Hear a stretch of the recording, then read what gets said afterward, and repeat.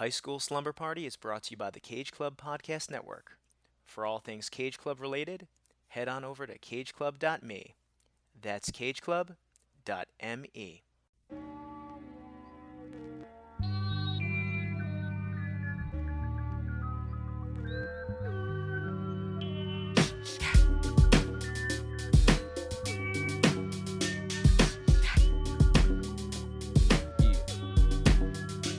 Now Susie Screw had a partner named Sasha Thumper. I remember her number like the summer when her and Susie, yeah, they threw a slumber party, but you cannot call it that cause it was slumber. Well, it was more like spending the night, 3 in the morning, yawning, dancing under street lights. We chilling like a villain and a feeling right in the middle of the ghetto on the curb, and despite all of the bush, we on our back staring at the stars above, talking about what we gonna be when we grow up. I say what you wanna be, she said alive. It made me thank for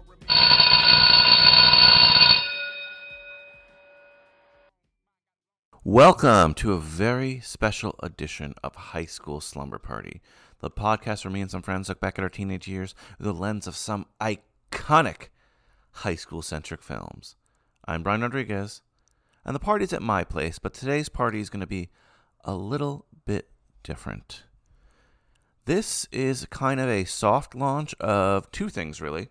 First, a new format on the show. As you know, we have all our episodes on Fridays, and those will still be our regular episodes. Don't worry, every Friday you'll still have a High School Slumber Party episode. We're building up to go back to twice a week. I want to go twice a week. Twice a week has been super fun in the past. It was a little nerve-wracking, but I think that was mostly because I didn't know what direction the show was going in, so thought about it for a couple months and really decided that I want that second episode every week to be really special, to really mean something, and to focus on particular projects. So this is the soft launch of that, but it's also the soft launch of one of those specific projects. And this project we're calling here the Black Teen Experience. Long story short, there are a lot of great Black teen films. Black directors, black actors, black musicians, black artists. Of course, there's black teen horror films, there's black teen comedies, there's black teen every single genre. So it's a genre within a genre. We know we cover so many genres here in High School Slumber Party, but it's obviously an important one. And yeah, I don't think I've done justice to covering these black teen movies in the past, but I kind of was waiting for the right partner and the right opportunity. Kirkland Shepard will be joining me on this odyssey through great black teen films. And he's actually the one who brought this up to me once. He was like, we should do this. We need to talk more black teen films. I think he might have been suggesting to me, and I said, you know what, do it with me. Let's do this together. It's going to be fun, and I think you're really going to enjoy it. Going forward, the format isn't going to be like the format today because we just kind of sat down and shot the shit. Just talked about this great movie, Boys in the Hood. And Boys in the Hood is going to be a perfect jumping off point for us, for this Black Teen Experience series, for the show, for the relationship between me and Kirk. I'm so looking forward to the movies we're going to cover, but we can't look past Boys in the Hood. But going forward, even the opening is going to change, the closing is going to change. I want Kirk involved from the beginning to end. So the episode took me a little bit longer to produce than I thought, because I wasn't sure, again, how I wanted to put it out, what the format should be. So this is kind of a test. Let me know on social media, Facebook, Instagram, Twitter. Let me know what you think. Let me know what I should change. Let me know what I shouldn't change. Let me know what from the main High School Slumber Party feed I should incorporate on this show. Let me know what we don't need here.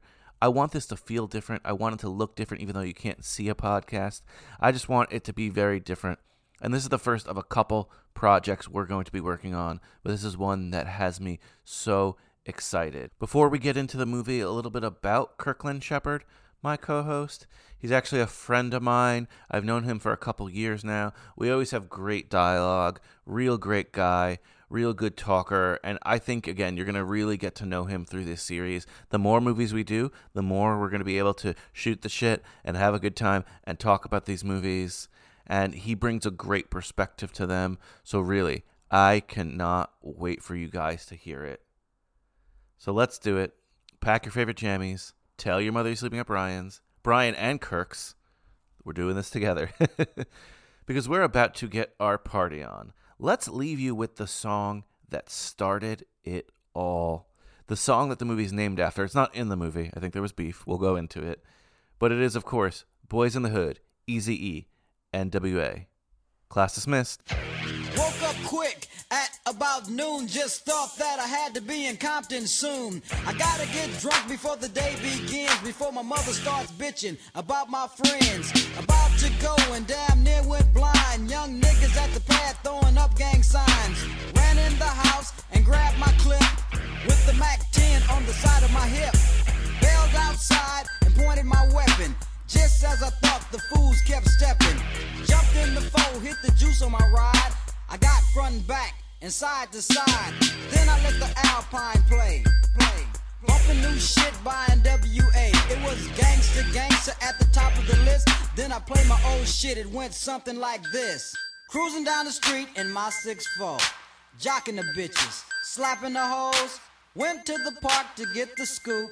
Knuckleheads out there, cold shooting some hoops. A car pulls up, who can it be? A fresh El Camino rolling Kilo G. He rolled down his window and he started to say, it's all about making that GTA. Cause the boys in the hood are always hard. You come talking that trash, we'll pull your car. Knowing nothing in life but to be legit. Don't quote me, boy, cause I ain't said shit. So, Kirk, this was kind of something we've been talking about for a while now, but I'm excited to do it. I'm excited to start it. You picked a good movie to start with. So Yeah. I'm really happy for that. The series that we're going to be talking about and doing together, it's all about the black teen experience. For me, growing up, it's not something I experience, obviously. I know this is a podcast, so surprise, surprise, everyone, I am not black. Okay, so that's what you were wondering. I am not, we won't get into genetics, but in terms of I grew up in the suburbs. I was thinking about this today, just in terms of, my teenage experience. And, you grew up in the suburbs as well. Mm-hmm. But, I'm Dominican, but you wouldn't tell if you saw me. No one can tell that. No one knows Right. that. Last name, sure. But growing up, was there overall racism I saw? Sure, but most of the racism I was seeing because people were being racist in front of me and not realizing I was Dominican. You know what I mean? Right. You grew up in the suburbs too, but you can't hide that you're black. You know what I mean? Not that I was hiding that I was Dominican, but it's not something that came up a lot. Yeah. Does that make sense? It's definitely undercover, for sure. So I've always wanted to cover, obviously, as covering these teen films, I've always wanted to cover, black teen films, because that's another thing too I realized growing up early on. The world was so black and white. There was no Latin teen. Well, I guess what's the one with Stand and Deliver? There's one. I don't even know what you're talking about. If I showed you, okay, it has Edward James Olmos. He's a math teacher. That's it. Okay. Regardless, there's one Latin high school movie of the era, but it felt like growing up, not just high school movies. There was white movies that it felt like everyone saw. Yeah. And there were black movies that oh yeah, white people just didn't see. You know what I mean? I don't know what it was. Oh yeah. Unless you were a certain type of white person and you were not, growing up where you grew up. No. Mm-mm. But you had actually suggested kind of talking about these movies and doing a show like this because it is a gap I've had in my catalog here. A and B, I felt like if it was me and my friend Kyle talking about Boys in the Hood, it would not have. That doesn't feel authentic, First, before we talk about Boys in the Hood, tell the audience a little bit more about yourself and I guess why you thought it was important to have this show. Oh man, these movies are just so damn classic. I grew up out in Long Island, Suffolk County. Not sure how crazy I am about saying that these days. But was back and forth, always visiting family in the city, Queens, Brooklyn, and deep in Queens and Brooklyn, Flatbush and Jamaica, Cambria Heights. And it was just a part of growing up, these films. And they were almost like growing up out there, you would feel like they were a cult thing. But they were just a black thing. So these are just a series of films that everyone knows. language that I'm sure all of you have heard before derives, like just catchphrases, derives from scenes in these films. And there are more than I could even begin. We're definitely going to talk about that because, especially with Boys in the Hood, it seems like every line in here you've heard people say or saw it in a movie. Or in terms of just these black teen films, were there any you specifically saw growing up? Man, well, Boys in the Hood, right? The quintessential, which we'll obviously get into. All of them. Menace to Society, Juice, all the house parties, everything with Kid and Play. I mean, it goes on and on. Yeah. I mean, I don't want to get, we can get philosophical, I don't care. But, like, I think it would take about 20 podcasts to dissect this. But why do you think there was that whole, I guess, subsection of black movies, black teen movies, that I'm not saying it doesn't exist now, but it doesn't feel the same. Very interesting. Very interesting. Oof, I don't know. I mean, obviously the emergence of like what was modern hip hop at that time had a lot to do with it. These stories were beginning to be told through really music. good call, yeah. That was more mainstream. So I just think that those two have kind of gone together, you know? So, and then there was just a market, you know? There was a market. They were like, oh, this shit hits. That's a really good point you bring about with the music, too, because if you look at the era before Boys in the Hood, you know, great moments in black film history, they kind of go along with the music, right? Like, like blaxploitation films of the 70s are going along with funk, right? Like, oh, that's a really good point with the hip hop, too. So, yeah, again, I'm not sure what it is, and I know there are some great black filmmakers now, great black actors, as there's always been, but it doesn't feel like, it used to be, you go into a Blockbuster, and there was a section of just these movies. Yeah, you know what I mean? And then Boys in the Hood, which we'll talk about today, to me started a whole, or it was close to starting a whole, like, what was it, like a 5 or 6 year period, maybe more, of, like you said, Menace to Society. Yeah. And Juice. Yeah. It just hit. It just hit. Anything else you want to say before we dove into Boys in the Hood? If not really. Let's get into it. This is the one. Before you came on air, you kind of just mentioned to me, like, you know, glad you picked this one. And you're so right. This is such a good starting off point. And the other day when we were talking, I kind of said, I'm like, this movie's great, but sometimes it also feels like parody. Yeah. But it's not parody because it did it first. Yeah. Or I don't know. We'll get into it a little bit more, but my history with this film is I've seen Boys in the Hood before. Not really in this kind of watch, and most of the time it was like on TNT, or they ran this movie a lot on TV. And I don't know. I don't know if it's just because I'm so familiar with it from other things, but there was never a moment that I feel like I hadn't watched before. So I probably had seen it front to back, but even if I hadn't, it's so familiar. It's such a familiar story. Yeah. I mean, do you know even the first time you saw Boys in the Hood, or even the last time you saw Boys in the Hood? Oh, man. So there's this whole era of, like, I have an older sister who's, like, 4 years older. So she would, like, come home, or, like, her and her friends would hang out.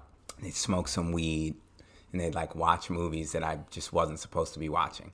So I always knew that there was a movie on that I wasn't supposed to be watching. We had this den, and when the door to the den was closed, and they were all hanging out in there, it meant I needed to get up in there to see what was going on.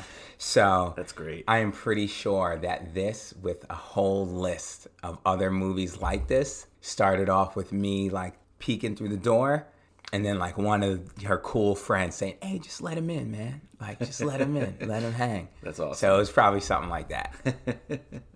I think with this show, and for a movie like Boys in the Hood, it's going to be very different, obviously different experiences for you and me, but I think very different overall. Just to have that kind of analysis, or watching Boys in the Hood analytically, I can tell you that none of these films on the list we discussed that I've ever watched analytically. Right. I think Boys in the Hood is one of the more studied ones that we're going to cover, because it's such a groundbreaking film, such an important film, an Oscar-nominated film.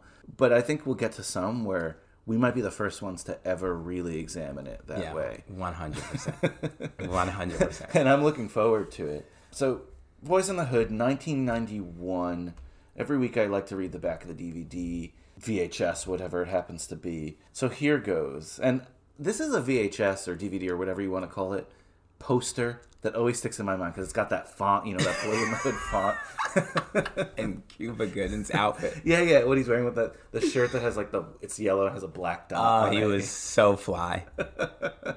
From fresh filmmaker John Singleton, Boys in the Hood is the highly charged, highly acclaimed account of a group of teenagers coming of age and coming to terms with life in LA's violent and volatile South Central District. Raised by the firm hand of his father, Furious, Trey Styles is a good boy growing up in a bad neighborhood. A hood, and it uses parentheses, where gangs with guns cruise the block and helicopters hover constantly overhead. Sick of the sound of gunfire and seeing their friends get shot, Trey and friends Doughboy and Ricky struggle to survive the heat on the street, where friendships, pain, love, and danger combine to form a frightening reality. Set to the Streetwise soundtrack featuring Ice Cube, Boys in the Hood is a startling portrayal of survival in a community let loose on itself. Boom. That's it, baby. Good classic VHS explanation. Love seeing that. So we'll get into some production notes before we get into some of the cool things that happen in this movie. Of course, John Singleton, as mentioned, synonymous with Boys in the Hood. This is his first film. I mean, we lost him recently at only 51. Yeah. But he was young as hell when he did this, 23 years old. Yeah, Insane. I just heard that. Or just read that. What? It makes me feel, not very accomplished in my own life, but 23. So he was one of the youngest, if not the youngest person eventually nominated for Best Director, the first black person nominated for Best Director at 23. And I watched the award ceremony just to kind of, gauge it. And Jonathan Demme won for Silence of the Lambs that year. And Silence of the Lambs, great movie. Boys in the Hood could have won. Silence of the Lambs could have won. I forgot what else was nominated, but Malcolm X in that too? Maybe. It was stacked. It was either that year or the year after. This was like that was that time. I remember being as a kid when people were like, why aren't black people getting nominated? I mean, we still hear that now. Yeah. Again, this is the first director to be nominated, right? Like, Denzel was kicking ass and, like, not winning. Yeah. But John Singleton got really pissed off when he didn't win, and you could see it, and that never happens at the Oscars. Oh, really? Yeah. Oh, I gotta watch that. And it's very brief, and then I read about it, and they were like, oh, yeah, he was pissed. But you know what? I get it for a lot of reasons. It's a great movie. Maybe he deserved it. But also, you're 23. Remember yourself at 23, Yeah. You're so proud of probably what you did. You're there. And some old dude wins for the... Yeah. Oh, forget it. You couldn't tell him nothing.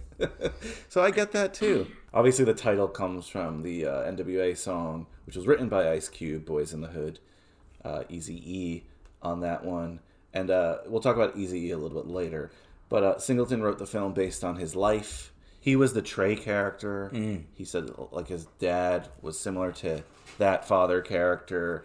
But he specifically wrote the Doughboy character for Ice Cube. He was kind of enamored with Ice Cube. He was an intern on a lot of stuff, including the Arsenio Hall show. And if you think 1991 Arsenio Hall show, 1990, but huge. Everyone's on there. Forget it, yeah. That's when he actually met Ice Cube, and he tried to convince him to do the movie. He went to his concerts to try to convince him to do the movie, and it really didn't work out till, like, the movie got a lot more backing. Because he originally wrote the first draft as his, like, thesis to get into Columbia Film School. Wow. Which is insane, This movie owes a lot to Do the Right Thing and Spike Lee. Do the Right Thing was a success.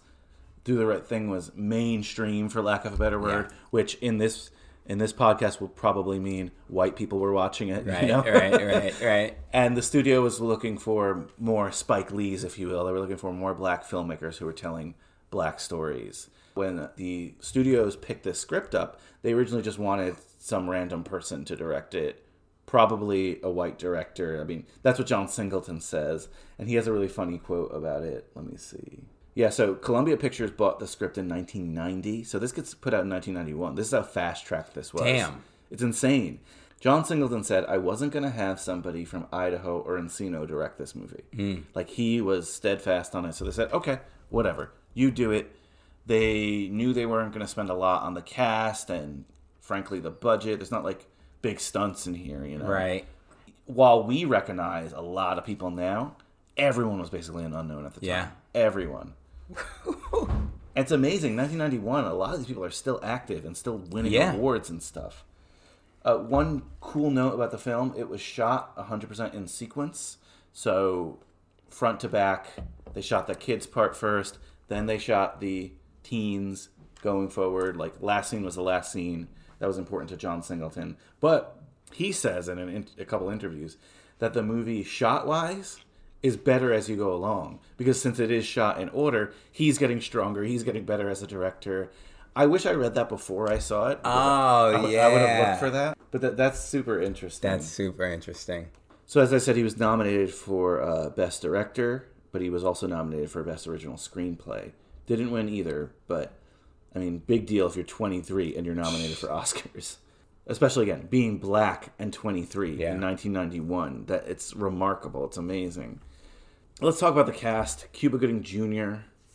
This is really his breakout role. He'll later win an Oscar for Jerry Maguire. Of course, he plays Trey Styles here, and you said it in that yellow shirt. I'll always remember him. Oh, man. The names in this, I don't know. Again, that's why I'm not sure if this is something that's like turned up to 11. Because it has a very realistic feel, but some of the lines and some of the, again, Furious Styles is his dad's name, you know? Yeah. I mean, what do you think of just like the whole naming of the characters here? I never thought about it until I came back and watched it. I mean, like, Trey Styles. It was almost like you sound like a porn star or something. Again, like, black culture, man, you hear all kinds of crazy names. Like, Trey Styles ain't shit compared to some of the stuff I'm sure we'll hear going forward. But it does feel like it was turned up a little bit. And maybe that's like the youth of the director and of the writer. You know what I mean? For sure. Yeah, I mean, that makes a lot of sense, too. What'd you think of Cuba Gooding Jr. here? Such a mixed bag. So, like, I still remember being younger thinking that Trey was, like, kind of strange, like his mannerisms, you know. What was funny is going back and watching now, I think he tried to work hard at coming across as his father's son. It made a little bit more sense, like, you know, his demeanor and the I see what you're saying, you know. But geez, I mean, I don't know how much of it to just chalk up to the 90s or to just chalk up to Cuba Gooding, or a combination of both, you know? So, yeah, like I said, he'll go on to win an Oscar, but it's not far after this. It's Jerry Maguire, and Jerry Maguire sometimes, his performance there could be a little cringeworthy at times, you know? This is a movie, too, that I just thought I'd bring this up. I see this a lot with not just, like, black movies, but breakout Asian movies or breakout movies of even Latin movies, everything. When there's a good one, Hollywood starts casting almost everyone from that movie and just anointing them. That instead of casting that wide net, that's why you see. Let's look back at the Asian American community. That's why you see like the same Asian American guy in every movie, because they did a good role here. And Cuba Gooding got a lot of shit from this movie. I mean, in a positive way. He was booking, and now his star is not as hot as it was for whatever reason. But there was a time where Cuba Gooding Jr. was considered like the preeminent black actor in America. Oh, yeah. People saw him on Denzel level, which is like interesting to think about now. It's crazy, but hey, you know what? Like, this is such an iconic role. When I close my eyes and think of this movie, I think of him and Ice Cube. Yeah. Of course, Ice Cube as Doughboy, as we mentioned. Something that I found interesting as well with his casting is that Singleton loved the NWA and cast Ice Cube. He thought he was like the coolest member of the NWA, but he wanted the other guys to play like his thugs, like Dookie and whatever the other guy's name is. And he actually cast them, but then that's famously when Ice Cube left the NWA. He was pissed off at them, obviously, and they had to get rid of all of them and just hire actors. But there's a moment here that I read in the trivia, and again, I didn't see it, but I have to watch it, that someone's wearing an Eazy-E shirt, and they get their ass kicked. So I'm like, oh, shit. It was like... Oh, wow. This is the heart of gangster rap, the heart of beef.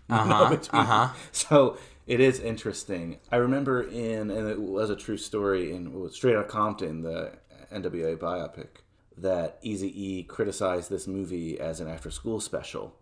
eventually, in the movie, they make amends. I don't know if that actually happened. And he's like, I like after school specials, whatever. But I thought about that while watching today. And I mean, what do you think about that? There have been people who have said that about this movie as a criticism. Like a little too preachy, a little too... Oh, yeah. So even the term message, we got used to saying, like if our parents or a teacher in school was all of a sudden, going to start getting preachy or whatever, we'd be like, message. And that came from this movie. And you always knew it was going to happen. Because the music, the music came in. It was like if you're hearing that saxophone, that 90s saxophone, something bad's about to go down. But if you're just hearing, your typical strings or whatever, it's like, oh, here comes the message. So I think this movie, look, and I didn't want to forget this as I was watching it. This movie, the themes, this is like a cacophony of sex and pregnancy, absentee fathers, drugs and violence, police brutality with an Uncle Tom cop, gender stereotypes, and the prison complex, right? So it's like he literally just like went around the bend to include all of this stuff. So there was just a shit ton of messages. It was like a hood. I can see it being a hood after school special, So I covered this movie on this podcast called Better Luck Tomorrow, and it was about a bunch of Asian American kids who kind of start to do crime, and they become kind of gangsters. And famously at Sundance, someone stood up at the screening of that film and said, "How dare you portray your community like this? You're portraying your community in negative stereotype." And Roger Ebert got up and said, "This is an Asian American filmmaker, and he is allowed to portray his community however he wants." And I thought about that here, too, because some of the criticisms, even within the black community that I read, is that people are watching this and they're seeing, like, every problem you listed, that's what some racist, conservative person in the middle of the country thinks of black people. I'm not saying I agree with it. I think I'm more with the Ebert, that if you're a black filmmaker, you grew up with this, you could tell whatever story you want. But there is that criticism out there. It's like, what are we showing to the outside world of our culture? Right. A movie like Poetic Justice kind of, like, rides the line a little bit differently, because it's like, yes, there's a lot of those elements in there, but it's also like, here are people studying and like that. But another one that you sort of mentioned but didn't, and something we've talked about personally on this podcast as well, is like the whole black athlete, right? Like his way out of the community is through sports. We see that here too. So I don't know, I mean, what do you think about that in terms of people's feelings on this movie and stereotypes versus reality and what the filmmaker wanted to say? I think it's the quintessential conversation, right? Where stereotypes tend to come from somewhere, So I would love to say that this film was blown out of proportion, but like not really, Like, yes, there were certain things that he chose to highlight that happened in the community. Like, they didn't show him in church, or I'm sure it's a lot of them, more than his dad, had jobs. They didn't show anybody else at work. But a lot of situations, they don't, So I think, it was his decision to make, and I can't call it a false narrative. Plus, that shit don't sell. Nobody wants to see that, You know what I mean? Yeah. And then you brought up music before. So when the movie ends, it's like an Ice Cube song called How to Survive in South Central. And I was listening to the lyrics, and, they were hitting a lot of the notes that you had mentioned, right? And then I just had the Alexa, well, it sounds so bougie, but I had the Alexa just continue to play kind of Ice Cube songs and songs of that era. And then I was like, play Boys in the Hood, because I hadn't heard it in a while, the Eazy-E NWA song. And if you listen to that song, that's like boom, boom, boom, like obvious, like, saying shit like that. And so if that's gangster rap, and that's selling, and that's appealing to people in a community, and they're selling places out, this is not that dissimilar. Oh, no. This is the visual montage of that soundtrack, Really, it's gangster rap, the movie. That's it. That's it. And when you look at it that way, and if you can't merit to me, this is to the haters out there for it, you can't merit to me that like that's an art form, and maybe they won't think that's an art form, I don't know. And then say that this movie is like, oh, too stereotypical, right? Like, these things, like you said, they probably come from realistic places and realistic things. Yeah. So yeah, I just wanted to touch on that because that's always something that you hear, especially again, criticism at the time. Not so much now. This movie is revered now.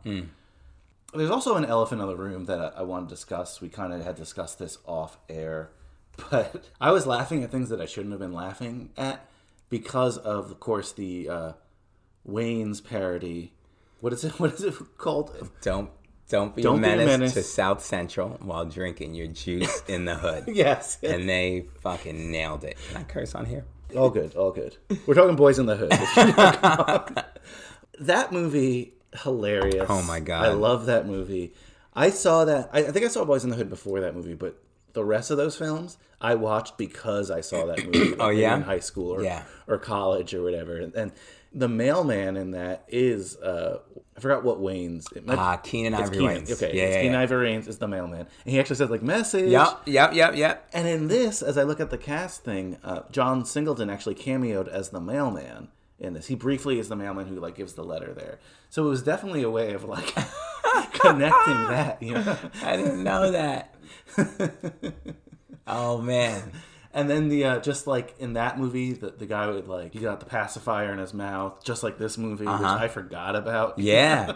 I actually watched this with my girlfriend. There was just so many questions. She was like, "What?" I was like, "Oh yeah, that was a thing." Okay, so that really was a thing. Oh, that was a thing. I didn't know if that was invented for this movie. No, that was a thing. There's so many little crazy phases because black folks were like, you know, culture pushers. You know what I mean? Just like, oh, we're going to wear our clothes backwards. We're going to wear such and such inside out. So, like, you just got to the point where it's like, oh, we're going to have pacifier pendants. Thank God it was short-lived. Oh, my God. I never had one. But it was a thing. That's insane. Yep. He was spot on with that shit. I mean, in terms of the cast, quickly, Angela Bassett plays his mom. She's great. Yeah, always a beast. Great. And we mentioned, or maybe we haven't, but Lawrence Fishburne plays Furious as his dad. And Lawrence Fishburne, a couple interesting things about him. Another show that John Singleton interned on. This guy was a hustler because he's interned on so many shows. If you like read what he did, and he's getting into Columbia University, or you know, at least producing this thesis, directing at 23. So good for him. But he was an intern on Pee-wee's Playhouse, actually. Oh, and Lawrence Fishburne was on there. That's cowboy dude. Yeah, Cowboy Curtis. Of course, Lawrence Fishburne, you know, he's in Apocalypse Now, way too young at 16. They didn't even realize he was that young when he was in it. They just knew he had a young look. And that's one of my favorite movies. And he kind of has this lull where he's Cowboy Curtis and doing things like that. And John Singleton kind of brings him back because he asks him to be in this movie and play the dad. Funny thing about it is he's only 7 years older than Cuba Gooding Jr. In the film? Yeah. Wow. Well, in life. In life, yeah. Wow. I mean, that tracks. He makes that look good. Yeah, he does such a good job. He makes that look good. But it tracks in terms of the sense of like what you see him doing like later in the decade and stuff like that. Because he's not that old now to be this guy's dad at that point. But he does such a good job. I love Lawrence Fishburne, and I really like him in this. I know he's a preachy dad, and I know he literally, if you want to say that message thing, he's all about the message. Oh, but that's so legit. He was like the dad that every fatherless young black kid imagined a dad was supposed to be, you know? Even to the point where when Trey rolls up, he don't even get in the house, and he like makes him rake some leaves, you know, like discipline from the start. I think he says, don't look at me crazy when I ask you to do something, boy. Like right off the bat. It's like, oh yeah, there he is. I mean, look, maybe not, I wouldn't go as far as that, but my dad was more Lawrence Fishburne in that movie than not. So that shit hit home. He's such a cool character. Something I say a lot on the podcast is that we believe in our moment that we're the ones always pushing things forward and pushing a new message, right? But it turns out when you watch these movies, people have had the same struggle for hundreds upon hundreds of years. Same. So many of the things he was saying were points that the Black Lives Matter movement. And then everyone was pushing on Facebook and Instagram. So many things that he literally said in this movie. Oh, yeah. And I'm not saying he invented it, obviously, Lawrence Fishburne or John Singleton. But I was like, oh, shit, support black businesses. Dude, when they go to Compton and he just holds court. Why don't y'all take a look at that sign up there? See what it says? Cash for your home? You know what that is? Billboard. What are y'all, Amos and Andy? You step in and he's fetches? I'm talking about the message, what it stands for. It's called gentrification. It's what happens when the property value of a certain area is brought down. Huh? You listening? Yeah. They bring the property value down. They can buy the land at a lower price. Then they move all the people out, raise the property value, and sell it at a profit. Now what we need to do is we need to keep everything in our neighborhood, everything, black. Black owned with black money. Just like the Jews, the Italians, the Mexicans, and the Koreans do. Ain't nobody from outside bringing down the property value. It's these folk shooting each other and selling that crack rock and shit. Well, how you think the crack rock gets into the country? We don't own any planes. We don't own no ships. But we are not the people who are flying and floating that shit in here. I know every time you turn on the TV, that's what you see. Black people selling the rock, pushing the rock, pushing the rock. Yeah, I know. But that wasn't a problem as long as it was here. It wasn't a problem until it was in Iowa and it showed up on Wall Street where there are hardly any black people. Now, if you want to talk about guns, why is it that there's a gun shop on almost every corner in this community? Why? Tell you why. For the same reason that there's a liquor store on almost every corner in the black community. Why? They want us to kill ourselves. You go out to Beverly Hills, you don't see that shit. But they want us to kill ourselves. Yeah, the best way you can destroy a people, you take away their ability to reproduce themselves. Yeah. Who is it that's dying out here on these streets every night? Y'all. Yeah. Young brothers like yourselves. What am I supposed to do? Fool roll up, try to smoke me? I'm gonna shoot the motherfucker if he don't kill me first. You're doing exactly what they want you to do. You have to think, young brother, about your future. Huh? And 13 people from the neighborhood just like walk across the street. Oh my goodness. That could be a lecture though today that people are still doing. Oh, 100%. That was so fascinating to me. That Compton scene though is, when I say hilarious, I'm not mocking it, but in terms of it was like hilarious. Okay, it was hilarious. like the grandpa saying like, "Oh, but it's these kids doing it." He comes over with the cane. You're like, "Yo, what the hell is he doing, hanging out there?" And anyway, oh my god, this is why I wish in so many movies, like they always say, like, "Oh, I wish." In Star Wars that I didn't know that Darth Vader was Luke's father, so I could learn it for the first time, because everyone, our age knows that by birth without seeing a single Star Wars movie. Mm-hmm. I wish I saw Boys in the Hood in 1991 being unexposed to this and seeing how I feel. I knew I was laughing at moments today that I probably should not have been laughing at, or maybe someone in 1991 wasn't laughing at. Right. But I was, because it was so, again, stereotypical is bad, but like, I'd seen it before, and it was very preachy. But again, and I don't mean that as a criticism. What do they say? Like, imitation's the greatest form of flattery. Mm-hmm. This film has been imitated so many times that I think that that's part of it. Yeah, that's a great point. Other people I just wanted to mention quickly in the cast before we talk scenes and our favorite moments. Morris Chestnut plays Ricky Baker, one of my favorite characters. Yeah. Oh, God. And I didn't realize, like, I knew the name, and I've seen Morris Chestnut, but I didn't realize this was, like, the same guy, to be honest with you, because he's, like, bald now. Uh-huh.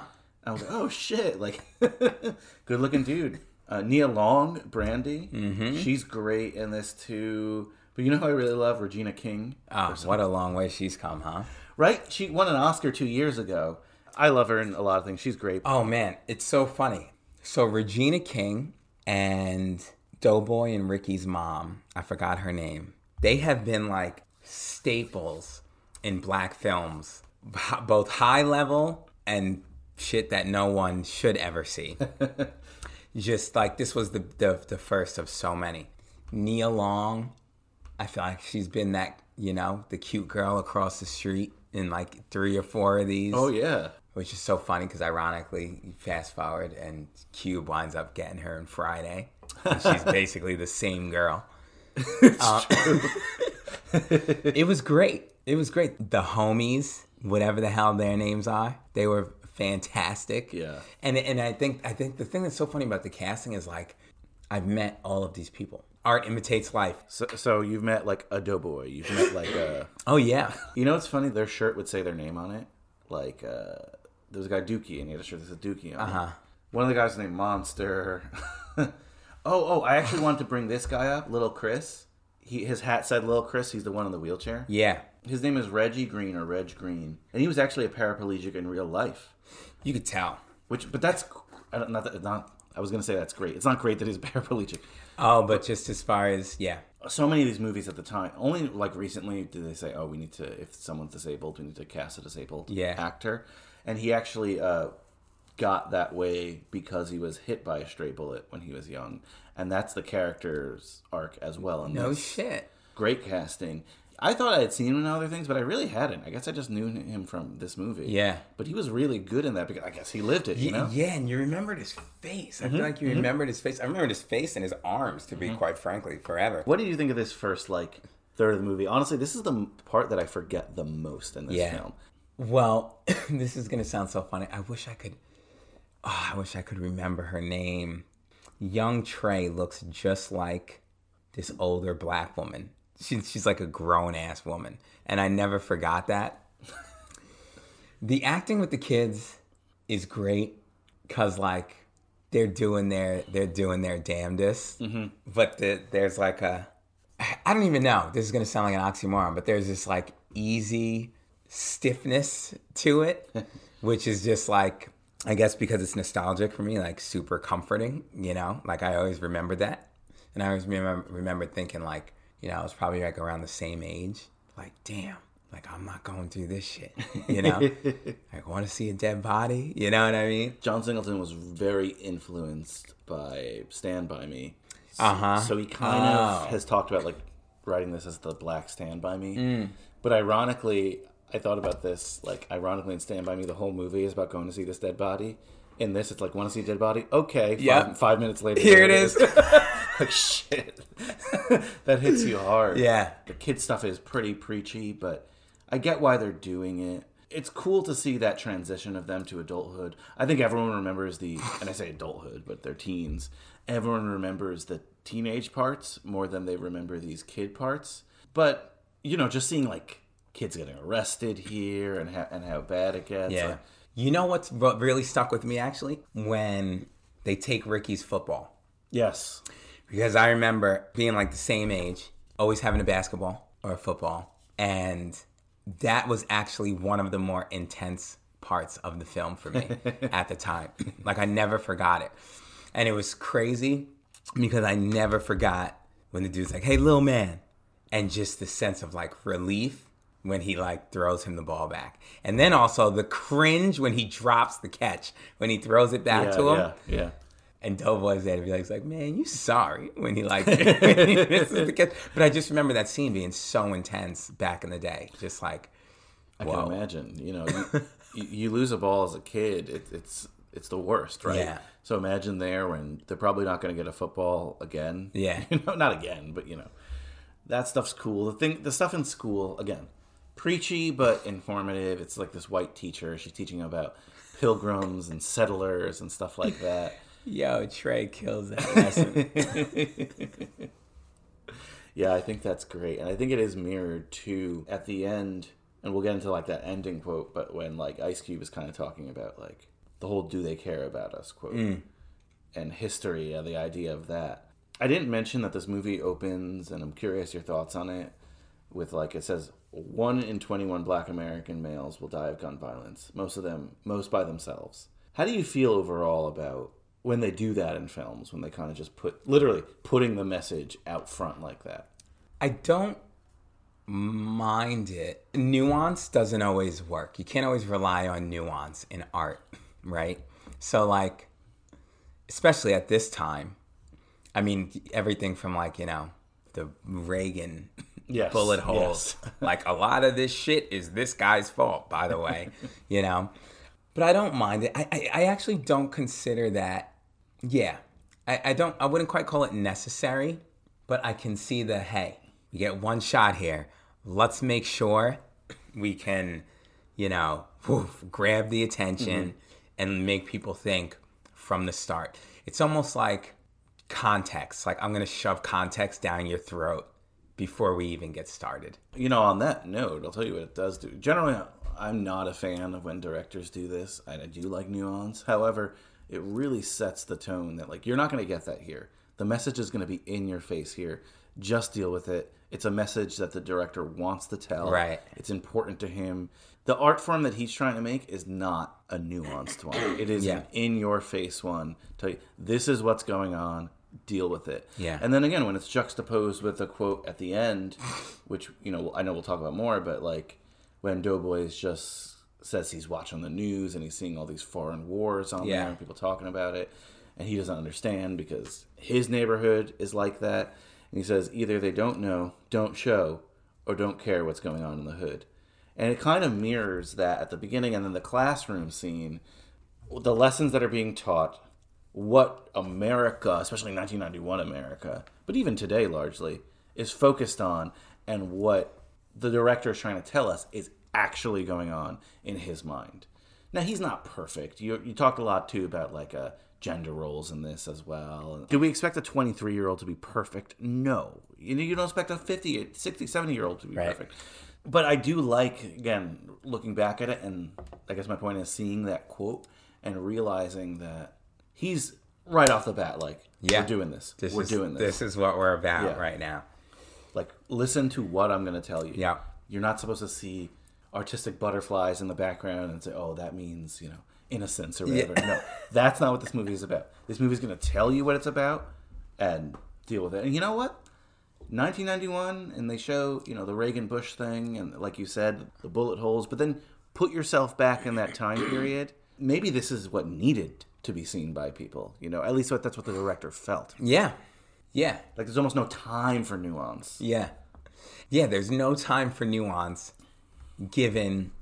It was so crazy, because what is the movie, like an hour and 45 minutes, something like that? Hour 50, I think, yeah.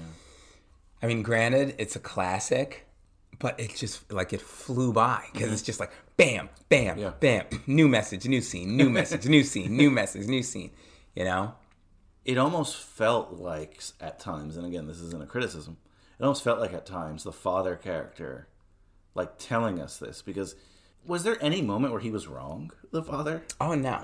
Never. Never. That's the beauty of the mythical black dad. When he's around, if you are so lucky for him to be around, he's always right. He's like the magic 8-ball. Anything else in, like, the first third of the movie that really stuck out to you with the kids? Aside from Trey's rat tail, which I had one of my own. The rat tail, not just a black thing, not just a white thing, and everybody thing, unfortunately. And everybody thing, unfortunately.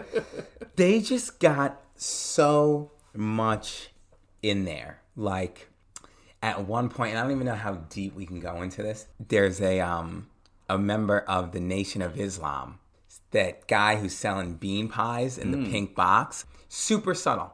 Something I didn't even notice. I noticed for the first time. Wow, so right? there might be more nuance than I thought then. Well, it's not even a matter of nuance. It's just like, I am going to put all this black shit into this movie that just happens on a regular basis, I thought that the scene with the cops, that was such a major scene. It was crazy because I think he was trying to put his little, not even artistic, but kind of like make you think a little bit. Because instead of having two white cops roll up, he threw a little twist in there with the Uncle Tom-ish, not Uncle Tom-ish, the Uncle Tom black cop, and the white cop was passive, and he was more chill, more cool.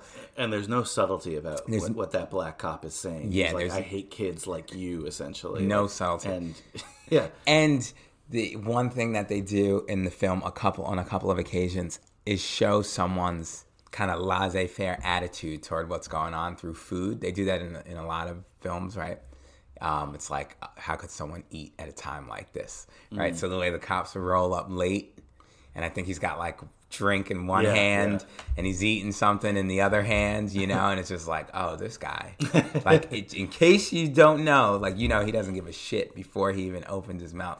Oh, they casted the hell out of him because I've hated that guy my entire life. It's something you hear in, like, gangster rap as well, like how black cops are worse than the white cops because, like, you know, that's a betrayal. And that's not something, again, from gangster rap. That's something from as old as there's been black American art, there has been that subject matter, as you said, the Uncle Tom. Yeah. You know? And this guy, again, he's not like a passive Uncle Tom. This guy does not give a fuck. He's just like, I don't like you.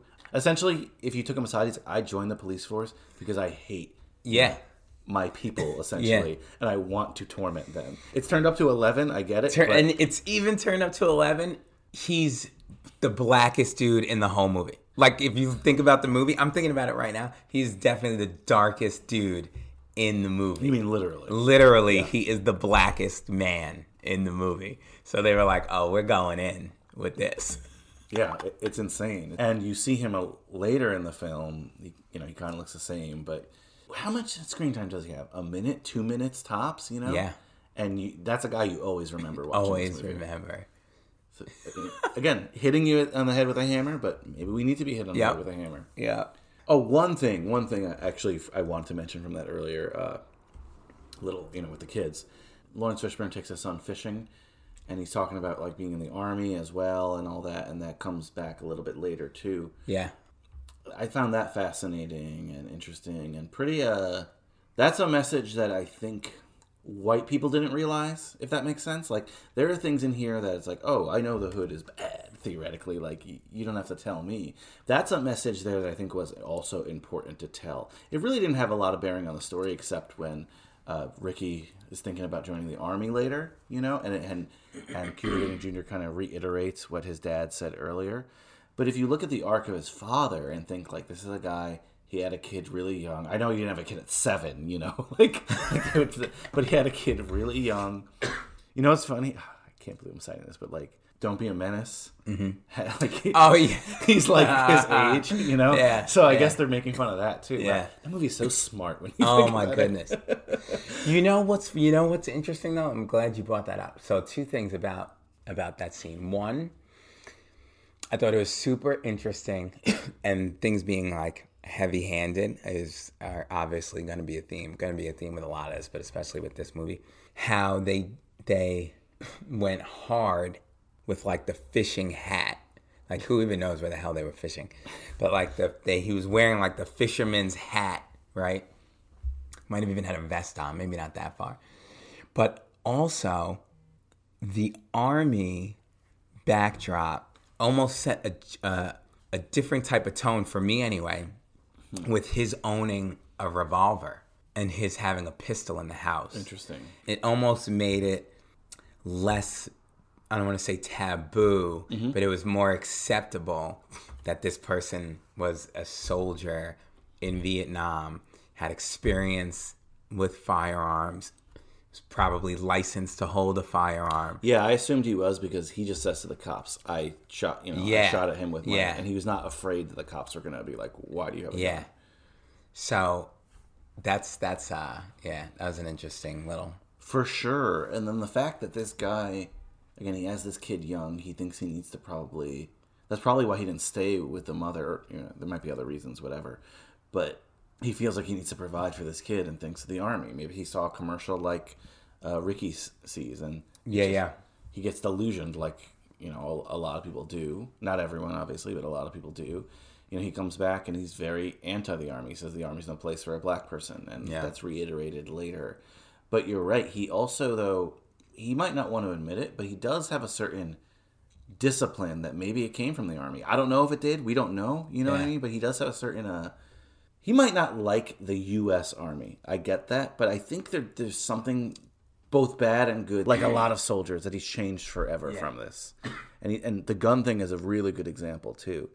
He's anti-violence, right? But he has a gun for protection, and that's important to him. Yeah. Protection like that. And, later when, Cuba Gooding tries to take the gun, and there's that whole emotional scene we'll get into.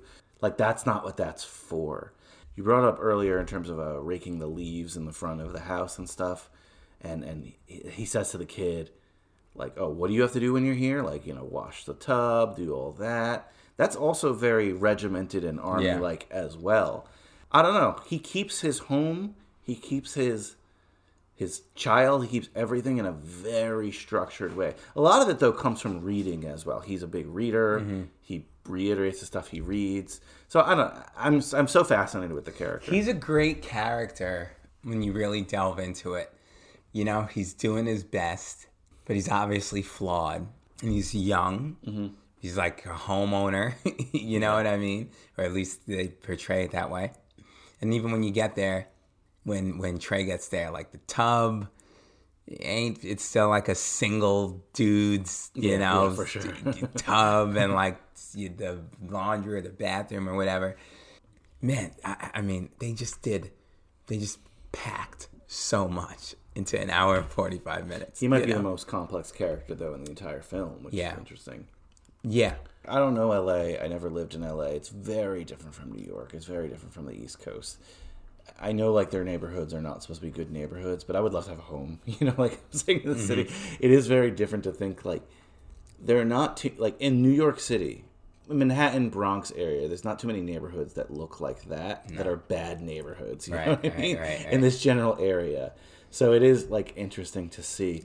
But the mom apparently lives in Inglewood, a different part of LA, and when she kind of just gives up her child, not like that, but just, they have a weekend thing, and she flip-flops it. Well, she'll take them on the weekends, and it's interesting. I mean, I guess my question is, what did you think of, like, the mom and dad's relationship with each other? Because I found it fascinating, because they both kind of seemed like somewhat present parents who really cared about the upbringing of their child, and they kind of respected each other, especially for a mom to be like, you're living with your dad and you're going to learn things like that. She must respect him, and I see why. I mean, he's like a pretty cool guy, but I thought it was cool because he was trying to strike a balance between, how do I tell this story that's a real story in the Black community, right? Where, like, the kid is growing up with a single parent as, like, primary. Both their parents don't live in the same place. It was almost like, okay, marriage, quote unquote, failed. Mm-hmm. We see that story, we hear that story a lot, especially in music, especially in hip hop. But that doesn't have to be synonymous with failed parenting. Yeah. And I think that was like one of the first times we had really seen that. Mm-hmm. Like you're either the Huxtables, or like you're Doughboy and Ricky's situation, where it's like, shit, the mom's like, your father ain't shit. You're just like your father's a guy who you never see. You don't even know what happened to him. You know? And like that's kind of a little like. But that's the norm in these type of films. So I thought it was cool the way they balanced that relationship and showed it through a different prism. And especially when you come back, where she wants him to come back and live with her later in the film, and they meet at the cafe. Yeah, so interesting, right? Yeah, and like the way they check each other, and you're literally waiting for him to spaz out. You're waiting for one of them to do the stereotypical, oh, let's make this a scene. But I like the way he, like, obviously he's the filmmaker, so there's no bait to take, but there's a societal bait to take there as far as telling the story of those two parents. And he refused to take it. And I thought that was a pretty powerful thing. Their parenting is so interesting. I agree with you 100%, right? Like, do they argue? Yes, but they argue for the sake of their child. It's nothing like that's... doesn't feel selfish. Like, he's not saying he has to stay with me because I want him, or she's not saying that either. They're just focused on their kid. That cafe scene, really quickly, is so interesting too, because everyone's having like these full meals, but it's not made it like a joke or anything. Like, she orders an espresso and he orders a cafe au lait. Yeah, he comes right back. Right? So there's something to that. Yeah. But you could also see, and this is why I think the parents have a lot of depth where some of the other side characters don't have as much depth. And again, I don't know, some of them are one note, but it's not a criticism. But you could see why or how they got along at one point, right? They're not that far off from each other. We're not seeing like polar opposite parents. Like, how did this happen? It's not like we see so many times in the film where, oh, you know, it seems like this person just knocked this person up, and that's just what it is. And it's just like, it was. I think, like, in my mind, they were teenagers or maybe just young people, and they went on dates, and they actually really liked each other because they seem like they're on similar wavelengths, you know? It didn't work out in the end, but they're cut from a similar cloth.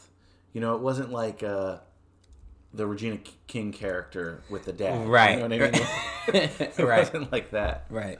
And it's so funny because there's this brilliance to her, like this emotional control, where she goes on her little monologue about him raising Trey. Mm-hmm. And, I don't know, just being like a good dad, but not being special. And she, like, slowly reels herself back in for the sake of what they're there for, and they both decide to, like, oh, this could have gone one way, but we're gonna bring it back in. We're gonna reel it back in. Like, she gives him his props. They're probably the only characters in the entire film. Trey at the end, but aside from like that moment, they have the most restraint of any character, is what I'm saying, right? Like, everyone, when something pisses them off, they go off on it. Yeah. When they're horny, they want to fuck. You know, it's just it's yeah, stuff yeah, like that. Yeah. They're very like visceral like that. But those two, it's such a juxtaposition. Like, seeing them in that cafe and seeing them just like have this diplomatic dialogue. They're both like angry about things. They're not necessarily getting along. Clearly, they don't get along 100% because they be together. Right. But they're just on a different wavelength than a lot of other people in the movie. And you mentioned, Doughboy's mom, the way like she acts or whatever. She favors one of her sons so much because he's going to Ricky. You know, he's going to college, and he does seem like somewhat of a stand-up guy. And her other son went to jail, for God's sake. Which when I had seen this movie, I thought he went to prison that time when he got arrested for robbing things, and he didn't get out until that barbecue scene. I thought that when I was younger. And then also, when I watch it as an adult, I'm like, they mentioned that it's not the case. He'd been in and out. Yeah, in and out. Yeah. So let's get to it, because I do want to talk about this. The barbecue, like, once they get into the barbecue scene, best. I love that. And we see this in a lot of other black movies, like the barbecue. And just, honestly, music videos of the era and stuff like that. Oh, man. Oh, if you ain't got the barbecue, you ain't got shit. The food looked good, but I love that it was almost, I don't want to say there's no shame in him going to prison because the mother is upset, clearly, but it's a welcome home thing. They haven't seen him in a while, and he's playing like dominoes with his friends. I mean, Ice Cube's character here, and that's when we see our guy Trey in the fun shirt. He's playing hard to get. What were your thoughts on this scene? Because this is the scene I would probably remember most from the entire film. I honestly don't even know where to begin. I don't even know where to begin. I mean, whatever he summoned, whatever character he channeled in his like mannerisms and his, the way he would droop his head but like look up. Oh my goodness, he was just it was just classic. It wound up becoming classic. The outfit, classic. The way he danced his way in there. Yeah. And must have realized once he was dancing for a little while, like, oh, I need to stop doing this because this shit doesn't even feel right the way I look right now. It was great. It was one of the greatest transitions in a movie. Just it really is. They came in so hard. They came in so hard. I'll tell you what. I always remembered. And it was just as what the fuck as it was the first time I saw it. When Ricky kisses his girlfriend. Mm-hmm. Oh, yeah. And it's just like straight up, like hardcore tongue. And it just like, I don't know. It's kind of like a tasteless, but also like shows how young they are. And like the babies. It's just like, oh, this is so real. So a lot of people forget that this is a teen movie because there's such adult themes. Intensity, yeah. One of the characters has a kid, for God's sake. But that's what you're talking about. That kiss is a good reminder that these are just teenagers. Yeah. Because Ricky dresses like a stand-up guy, right? He has the child, his girlfriend or whoever. I don't think they're married, right? But his girlfriend, whoever, she's like kind of playing the wife role, even though she's just a kid too. But you see that scene, you're like, fuck, they're just kids. Yeah. They're just kids. What adult have you seen make out like that? Like, realistically, God. not on any kind of substance, you know? If you saw that at a party, Like, what are they on? exactly, and that's something Get some of that. I think John Singleton does so well, is that at times, you know, these are adult problems. Killing each other, that shouldn't be anybody's problems, you know what I mean? But on the other hand, these are just kids. The movements you're talking that Cuba Gooding Jr. is doing, that's an insecure, maybe it's an insecure actor, but it's also an insecure teenager. No, yeah. And Ricky as well. Ricky and his girlfriend, again, he's too young to probably be a parent, you know, that's tough to do at that time, especially when you got to take your SATs, you're trying to get into college. But at the same time, he's like trying to be an adult, but he can't, because who could be an adult at 17? Yeah. Really. Even if you're forced to grow up because of your environment, it doesn't matter. Yeah. Just on the Ricky character quickly, and just the mom, I, again, love how she favors him so much more than her other son. It's mentioned, like in a throwaway line, that they have different fathers. Right, it is mentioned in the throwaway line. That's right. I never even noticed that until I watched it. Yeah, on this watch I realized that, and I don't know what happened in the past, but she clearly, again, I get it too. Like from her perspective, he's the one with a chance to go to college, and that's the thing I was mentioning before. That is a trope that we've talked about in terms of just like the black athlete. Like, this is his way out. Yeah. The scene quickly, I know we're jumping around, but the scene quickly where the recruiter from USC comes, that's one of my favorite scenes watching now again. Because he just rolls up. He doesn't even know the address because he's heard that there's this prospect here. I forgot which. One of them goes to Crenshaw High School. One of them goes to another high school in the area. And he basically said, hey, does Ricky blah, blah, blah live here? And one of the guys is like, yeah. And then when he walks up, one of his friends is like, oh, could you recruit me? I play baseball. Yeah. But the mom, him, you know, getting primmed up, the mom getting primmed up, like this is a respectable home, despite all, like, the degenerate guys on the fucking porch. She's trying her best. But I love it because that's what a mom would do, you know? Yeah. She really sees him as her way out, but his way out and everyone's way out. There are some details in that house that are just so legit. Like, the plastic on the couch, legit. My grandmother had it. Like, legit. I had aunts, great aunts that had it as well. I never understood it even as a kid. I'm like, this is so uncomfortable. Yeah, so crazy. Why so do you put it on your freaking couch? So it's like crazy. An antique piece? Anyway. And then the color of the room, and then if you look behind the couch, just the marks on the wall, like all the shit on the wall for just people's heads being back and the couch being up against it. I was like, oh man, this is a real ass crib right here. And that's the house where everyone hangs out, right? Like, despite, like, maybe because there's no father there, I'm not sure. Maybe because she has 2 kids and not 1. I don't know. She puts up with it, but she also hates them at the same time. Yeah. I love it. She likes Trey because Trey... Everyone likes Trey's dad, by the way. Everyone's like, oh, what's your dad up to? Oh, yeah. But when this recruiter comes in, he's talking to him about taking the SATs, and he's like, oh, is this your little brother? He's like, no, it's my son. And you could tell the recruiter, even though he's surprised, he's seen that before. Yeah. And let's dive a little bit deeper. I know you were an athlete in high school, and I love sports. But you know that USC, the white head coach, sent the black, like they hired the black assistant coach to go into these neighborhoods and recruit these guys. Oh, yeah. It's fascinating to me. Fascinating. It's still happening. Still happening the same way. Only the coach is using Waze and Google Maps to get to the house. Yeah. Otherwise, nothing's changed. That's crazy. Nothing has changed. I mean, they might be sending someone in there to go pick the kid up now, but doubt it. I think, if we're going to talk about today, probably a lot of, like, with basketball, more like AAU's involved, and they're like, let's get this kid in a program that we trust rather than just them playing high school ball like that. And then he says a little throwaway line too. That, do you know Ricky's position? Do they mention that? He's a running back. Okay, because he had 226 yards in a game. Yeah. Like, what? Yeah, he's a running back. I don't know who they show. They show a little clip. Mm-hmm. He sits down, he puts the VHS in, and they start like watching the video. Whoever the hell they're showing is killing it. It's true. Killing it. It was funny because it was also like when the kid comes out, it was like, I think they might have showed, I could be wrong, they might have showed the clip of him playing before the kid comes out. I think so.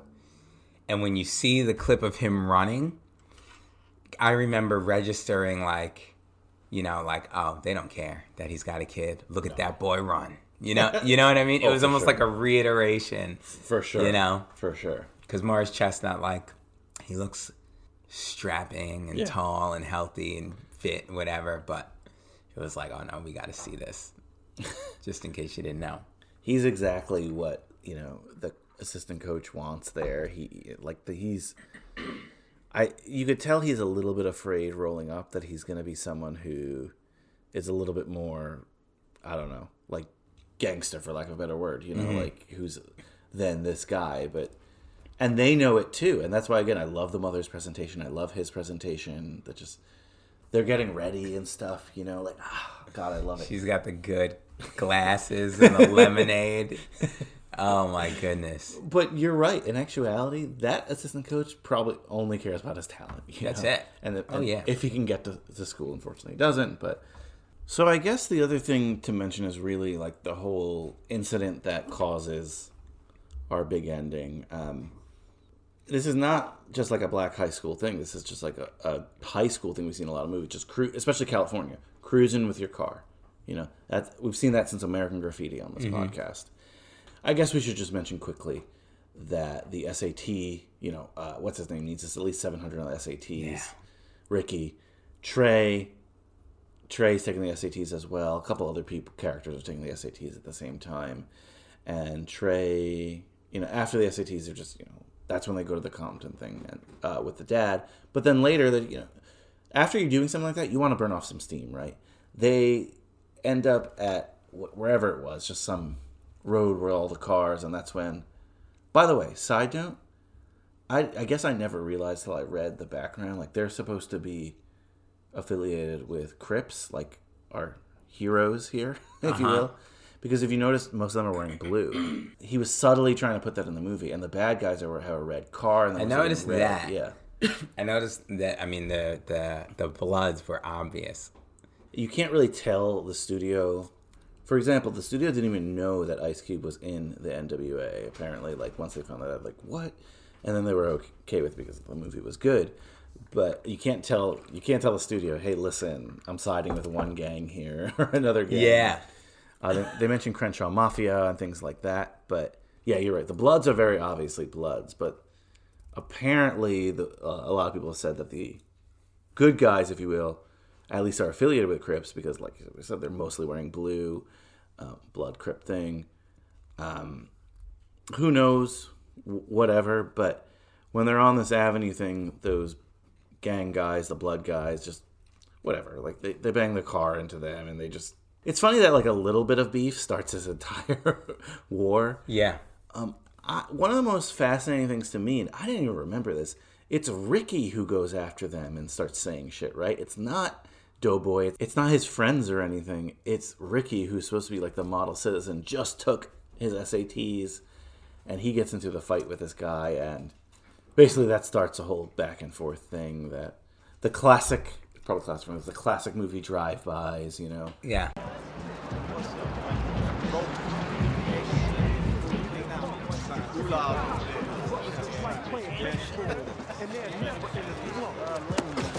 Hey man, what's wrong with you? Fuck you looking at, nigga? I'm still trying to find out, nigga. Hold on. Oh, we got a problem here? Hold on. We got a problem here? We got a problem, nigga? Oh, what up with this? Run away, nigga. Can we have one night where there ain't no fight, nobody gets shot? Shut up, bitch. Bitch, I will fuck you call a bitch. Fuck that motherfucker. Let's get that bitch ass. Why do you like that? Bitch, fuck you. Let's go, punk motherfucker.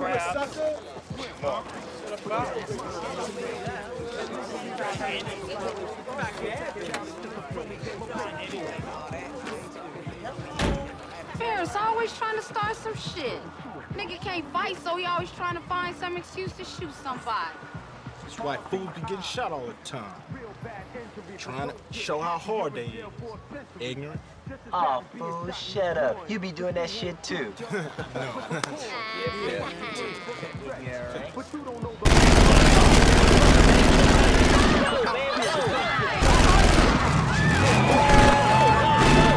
I guess, what did you think of this whole thing? Oh, Ice Cube's car, you know, the lowrider. Ice Cube's car said so much. This is another thing. There were so many layers. So, like, Ice Cube had one of the sickest lowriders on the block. One thing that was definitely noticeable was, if you're going to get into, like, gang culture, it was gold, right? Which is kind of, like, neutral. Mm-hmm. Kept it parked outside his hood-ass crib with the top down. Nobody messed with it. That's a good point. Which showed, like, just how about it he was. This was something that I remembered even at an early age. Wow.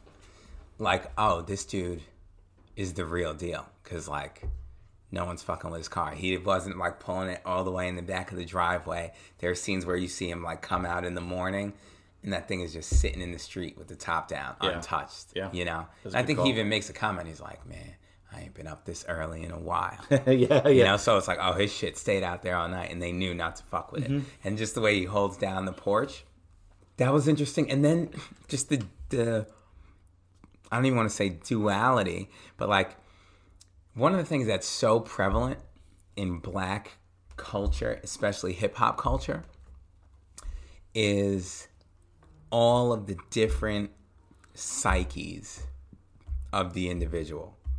Interesting. Where it's like one part mama's boy, one part soldier, right? Ready for war at any time. One part historian, you know, conscious of our people and where we came from. And one part just complete, especially when you're young, but not even younger, because we only got, you know, conscious. But one part completely just chauvinistic, bitches and hoes and, you know, pimping and all of these things wrapped into one, right? And this is like, you know, 5 different dimensions that show up in almost every character in black music, especially in hip hop, even in R&B when you hear guys sing. So it was interesting that with Ricky, they showed a couple of those dimensions. That's a good call. You know, like when he's in the car with Trey. This is such a great scene also, by the way. This is actually my favorite Morris Chestnut scene in a film ever. Wow. It's when Trey, they're talking about how he's a virgin. And Trey says it's a great scene. That he didn't have sex because he was scared. And Ricky starts laughing. And then, like, his laugh calms down, and then he busts out and starts laughing again at the same shit. And, you know, there's this sense of, like, he's like, don't forget, this dude's an alpha male. That's why he's being recruited to USC. Yeah. You know? So, like, when there's a little shoulder bump. That's a good call. And it escalates. He's like, what's wrong with you, man? You know, you just bumped me. And the guy says something. And he's like, what the fuck are you looking at? You know? And he's like, I'm still trying to figure it out. So there was no back down. Yeah. You know what I mean? It's like, it's an interesting scene because we have this quote or a line, which I know you probably heard a ton, but we say it a lot. How we can go 0 to 100. And it just shows how she can go 0 to 100 real quick. Right now we're chill. One thing happens and boom. Next thing you know, it pops off. For sure. I think it's something that I think this is a very teenage thing. I think it's even though he's a father, but it's a thing that a lot of teenagers have, adults too. But this is different though in terms of if two people are fighting, it's not a fist fight in the back of the school. People are shooting each other with guns. Yeah, and that's what like is a little bit scarier. But I love the way you frame that because it's something I think you've mentioned off air to me as well. Like a hip hop album is similar to that, where you're moving between these spaces, but it's just, they say the duality of man, but there's so many more levels than just two levels like that. Yeah. I think Ricky is a great example of that. We see it at the end with Trey, and that's understandable. You know, you see that happen to your friend. It's gonna, you know, you're gonna get emotional. But we see that with a lot of characters here, just moving. There's some characters who are much more emotional than other characters, but even Doughboy, right? Like Doughboy, he still has like some honor to him. He's not just like a complete like, let me just shoot people and kill people, right? Like, not like that. So I like that. I like that a lot. And in terms of, like you said, this scene where they're just, things escalate. That's why they're going after Ricky, right? Like, it's not because he's the one who didn't back down. And he is our classic tragic hero. Yeah. Because it's like, oh, all you had to do was just probably be quiet for another 6 months. You'd be at USC. Who knows? Maybe on your way to the NFL. Maybe not. But at the very least, you'd be in college, right? So, but of course, you know, we know what ends up happening to Ricky. And it's... I'll tell you what. Tragic. That shit never gets easier. Never gets easier to watch. It's probably the most iconic moment of the film. There's a little bit of a back and forth between, again, the guys in the red car and them. They're just seeing them. And then that moment where they're afraid, but they're not that, because they don't, Ricky says something along the lines of, right, like, oh, they're just trying to scare us. And he's like, I gotta pee. He says something. Yeah. He's a funny line. I forget what it is. Yeah. And he's like, let's separate. Okay. And fuck. The Ricky getting shot, like, slow motion thing is like, whoa. Like, every time. That's great filmmaking. Yeah. It really is. And what's interesting is, so there's probably, like 15 minutes left in the film or something when that happens. So you go through that whole movie where there's this cloak of violence that you don't really see. Mm-hmm. Like, you don't see it at all. People have always said, oh, Boys in the Hood, such a violent movie. But you're right. It's not like... There's some other movies like this where people are getting shot left and right. Yeah. That's not this movie. No, which is why it hits you so hard, you know? John Singleton, a weird trick that he did is that he had gunshots go off at random times in the background, and he wouldn't tell the actors because he just wanted their natural reaction or lack of reaction to them.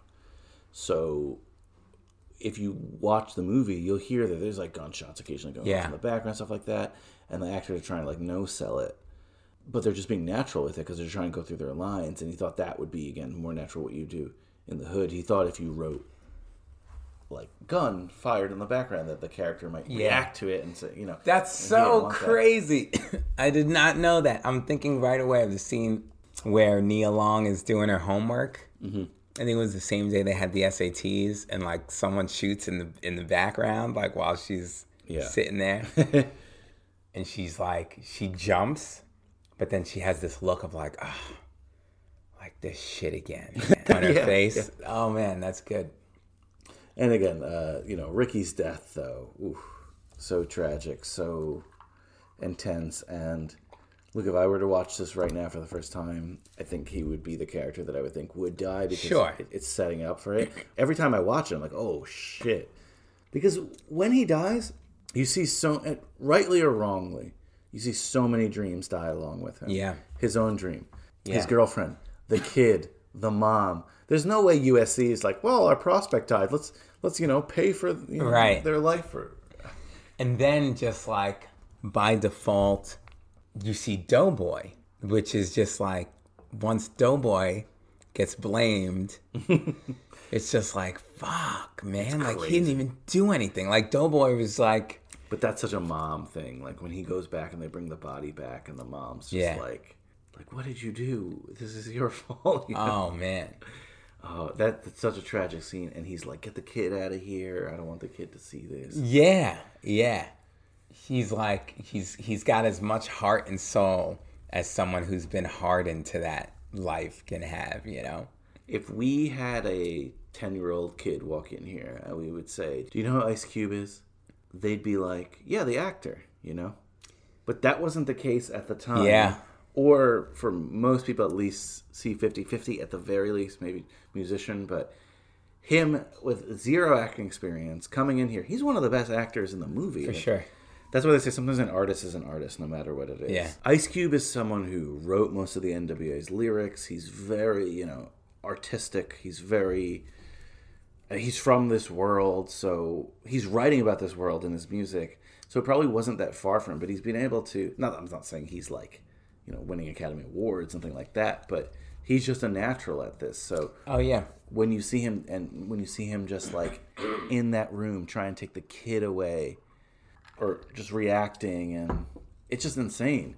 And when you brought up the whole multiple personalities that we all have, when you think about that with him, in the same, like, he's talking philosophy in the books he read in prison and religion and belief, and in the same sentence that he could, keep saying ho and bitch and all that kind of stuff. And that's exactly it. And in this moment, he is playing it like he's a brother. He's a brother who cares.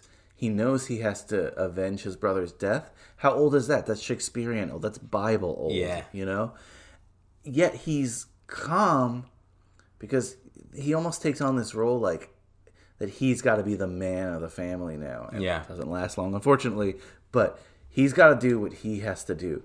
If he has to take the baby away, sure. If he has to, handle the situation, sure. I love seeing that, and again, from like a first-time actor who's not doing this at all, it's great to see. It's cool. Yeah.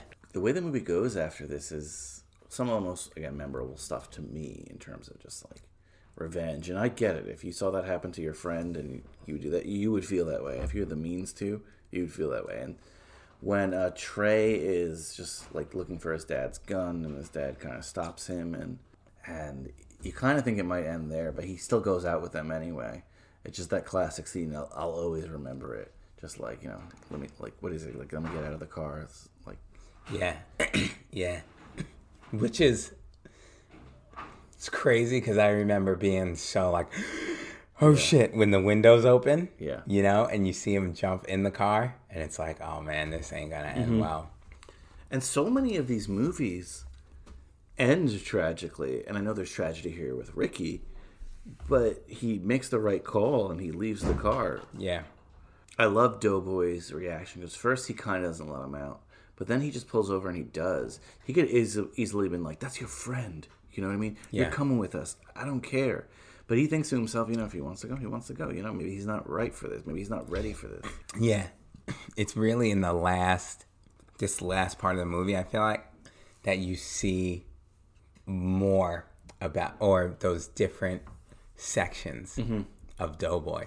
Because I remember watching it this time around, he lets him out, but he doesn't even look at him.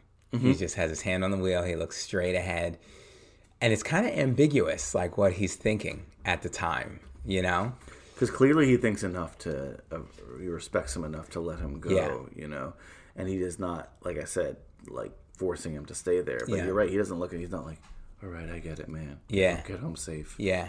Or he doesn't even question his own reality there. And he's not like, well, if Trey's gone, I better, maybe I should go. It's just that child soldier,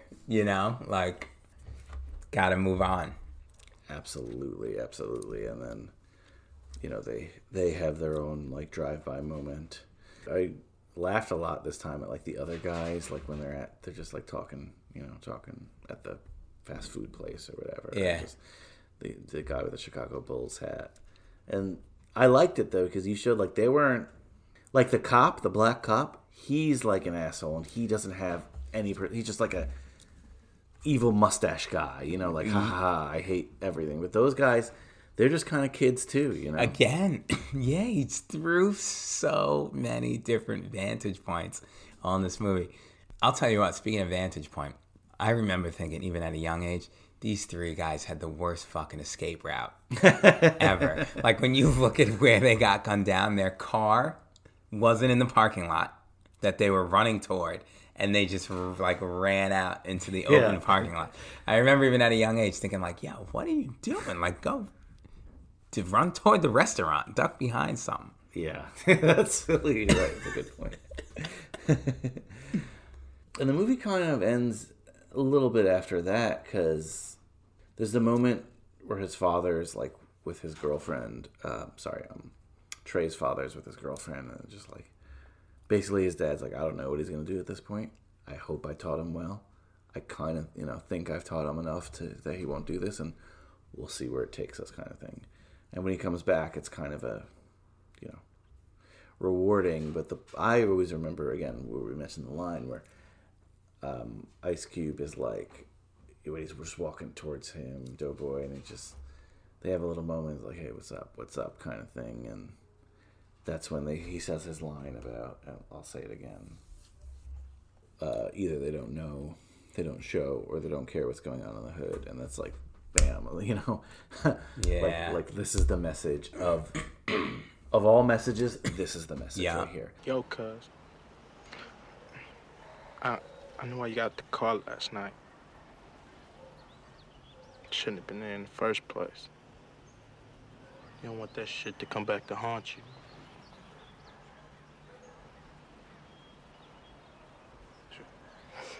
Ain't been up this early in a long time.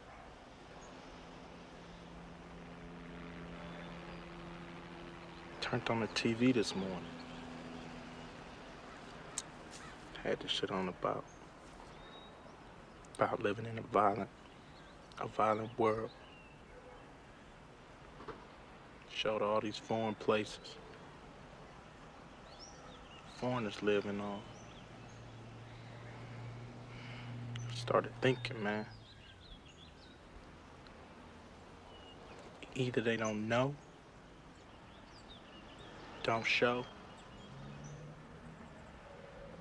or don't care about what's going on in the hood.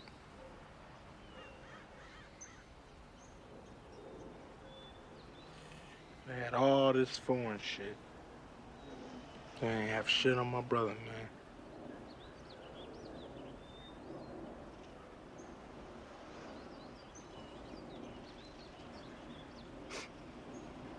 I ain't got no brother.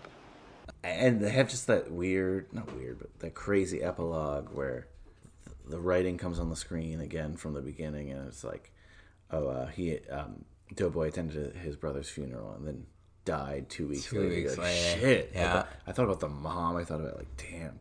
But it's just an escalation of this war. Yeah. But this largely kind of has a happy ending where, I mean, Trey gets out, his girl gets out, they go to, what is it? Morehouse. I think Trey goes to Morehouse. Yeah. Spelman, respectively. Atlanta. They're out of LA. That was the whole goal. Those are good colleges. They probably have a future behind them. I don't know. Yeah, I mean, look, that's what the hood is, right? It's just this living, breathing, juxtaposed, beautifully tragic place, Yeah. And the goal is just like, from the movies, get out. Get out. Get out. Get out. Any way you can, get out. It's an interesting ending, and just to hit his message home even more, even though he's hit it home so much. You see the Boys in the Hood logo go up, and what does it say? Something about increase the peace is written under it. 90s. Yeah. That's the 90s for you. Very 90s, very 90s. Anything else you wanted to mention in regards to Boys in the Hood, the ending, or anything we missed? Not really. It's just so classic. And even sitting here talking about it with you, it's the layers. I've become so used to living and operating within all of these layers that I'm excited to continue to dig into these layers, because it's almost like I've never done this before. This is something that I've seen a million times before, referenced a million times before, but this is a journey that I've never embarked on with this sort of analysis. So I feel like as time goes on and we continue on, like, it'll be really interesting, because I'm still a little blown away at how layered this film was. Boys in the Hood is going to be the primer, really, for a lot of stuff we're going to do. I guarantee we're going to talk about things. We're going to be like, oh, this reminds me of Boys in the Hood. Yeah. So much. This is why this really was a great starting point. We had a couple potential starting points, and I think, we could have gone a couple different ways, but this is a very, very, very good one here. Then we're going to talk about some things that are defining characters of black teen films and just defining characters of teen films. I purposely didn't talk about this while we were discussing it because this is something that happens, or we see in a lot of teen films. One thing that teen filmmakers are obsessed with, because I think teenagers are obsessed with, is losing your virginity. And that's something we see here. Yeah. Trey is just like not lies he tells, but the game he's going just to do, like, oh, we're going to get married, all that, why not do it? And his girlfriend's Catholic, so she doesn't want to, or she wants to see there's a future. And maybe women aren't depicted the best in some cases in this film, but there's an argument that for 1991, they kind of are depicted pretty good. We already said the mom is like a pretty strong character. Yeah, that's a great point. Brandy, they didn't really say her name a lot, but Nia Long's character. She says no. She doesn't. They eventually do have sex, but it's not because like he's forcing her into it like that. Like they have a nice little moment. It's a very sexual, sensual scene. Yeah, sensual and consensual. And at the end of the day, they end up going to college together. We don't know what happens there, but it's not like he says "fuck you" after that. Yeah. Or gets her pregnant or anything like that. But we don't know. But at the same time, she has a lot of agency by saying no all these times. She has a future. She wants to get out of there as well. She college bound. I think she's actually a really strong character. I think she's a great character. She may be a character I'd like to see a little bit more of. I don't know, but there are some strong women here. And even Doughboy's mom, I know she's not the perfect. No, but she holds it together. 100%. She's holding it together. She's holding them together, and she was able to produce both of them, keep them alive, right? And there's a sense too that if they were in a different environment, that not just Ricky but Doughboy probably would be somewhat successful, right? Yeah. Like they're both natural leaders. Yeah. Both, again, environment is impactful. We know the athletic skill that Ricky has, but when she opens the SAT score and it shows that he passed and he can get into USC like that, it's like I never remembered that, to be honest with you. I thought he didn't get in or anything like that because he's talking about going to the army. Yeah. That's why I always thought. That's what I meant, though. He just was sneaking in so much shit. He 100% just threw in so much. When they mention just another high school thing, when his dad mentions like a lot of the SATs or a lot of those standardized tests are skewed against. Well, they're skewed very pro-white because of the way they're written. I believe, to me, he's teasing that Ricky's not going to pass. Mm-hmm. But he does. Yeah. And you're like, oh, fuck. And that, it's like if you're already hurting for what's happening, it's like, boom. Yeah. This guy, it's perfect. Guy had it all, and it's perfect. It's perfect. But just taking the SATs, them wearing the varsity jackets around, I love that too. Very high school, universal high school movie things that I like to see. And also, like I said, the losing the virginity thing. But I don't think we can do it today because this is the first movie we're going to cover. But I really want to, as we do this project, look at what are the things that black teen movies have in common. What is the black teen experience? How does that differ than what we see in the quote-unquote white movies or the mainstream movies? We'll see. Again, this is movie 1, so it's really hard to say, but that's why I think Boys in the Hood, again, a great starting point, because I think we'll go back here and remember and be remember Boys in the Hood? And Yeah. So I can't wait to dissect that. I think these episodes differ a little bit than my regular episodes, because I think some of the questions don't really make sense. We can go through them, but I want you to think, and I'll think too, like what questions should we have specific for our platform here. I've been giving out an award called Most Likely to Succeed. Like who won the film at the end of the day? Who comes out on top? I guess it's applicable here. What character do you think comes out most on top in this film? Is it obvious? Is it Trey? I think it's Trey's parents. Honestly, that's who I had written down, right? Yeah. I had Trey's dad written down, but his mom too as well, because Trey's dad. When you look at this movie, from the parents' perspective, it's like, get a kid out of the hood. Yeah. That's the goal. Do everything to get a kid out of the hood. And they get a kid out of the hood. Yeah, and Trey's, I think, if you have to give it, the edge goes to Trey's dad. Because he quote unquote, raised him through those pivotal years, you know. There's even a point where, and this is me like taking gender sides. There's a point where they're sitting at the table and he says, I know you want him back, but he's a grown man now. You missed that. Like, you missed those years. Mm-hmm, mm-hmm. Oh, you know, like a little, I did this shit. And she checks him, but I'd say the parents get the W, but Trey's dad gets the... For sure. Like, the award here. Yeah. Most likely to succeed. Again, who won the movie? We know it's Trey, but we got to give it to Trey's dad. Right. Because he has one son, as he says. He just shepherds him through this world. And there's a moment where you see, early on when she's a kid, where you see Brandy's mom, and she's like, don't look at those, you know, whatever she calls them. So, like you said, shout out to all the parents, but specifically, again, Trey's dad here. So, bravo. You win this award. Wooderson Award, I think we could do too. That's an award for a character who you would have liked to see more of. Now, I said it was Brandy, but is there anyone you think that you would like to have seen more of a little bit? You know, what's her name? Brandy? She's good. It's so tough to say. That one's really tough to say. Because I want to say Doughboy and Ricky's mom. But I think that's just like... I've always been a fan of that character, that quintessential character, because usually, like, they're wise but funny. Like, they just always like remind me of my aunt, you know. You know, in meaningful fashion, I'd have to agree with you, Brandy. Yeah, that's apparently what her name. Yeah. Is. Again, they don't say her name a lot, but yeah. Just want to shout out Taya Farrell is the character. Is Brenda. The mom, yeah. Like that's the actress, and she's so good in this.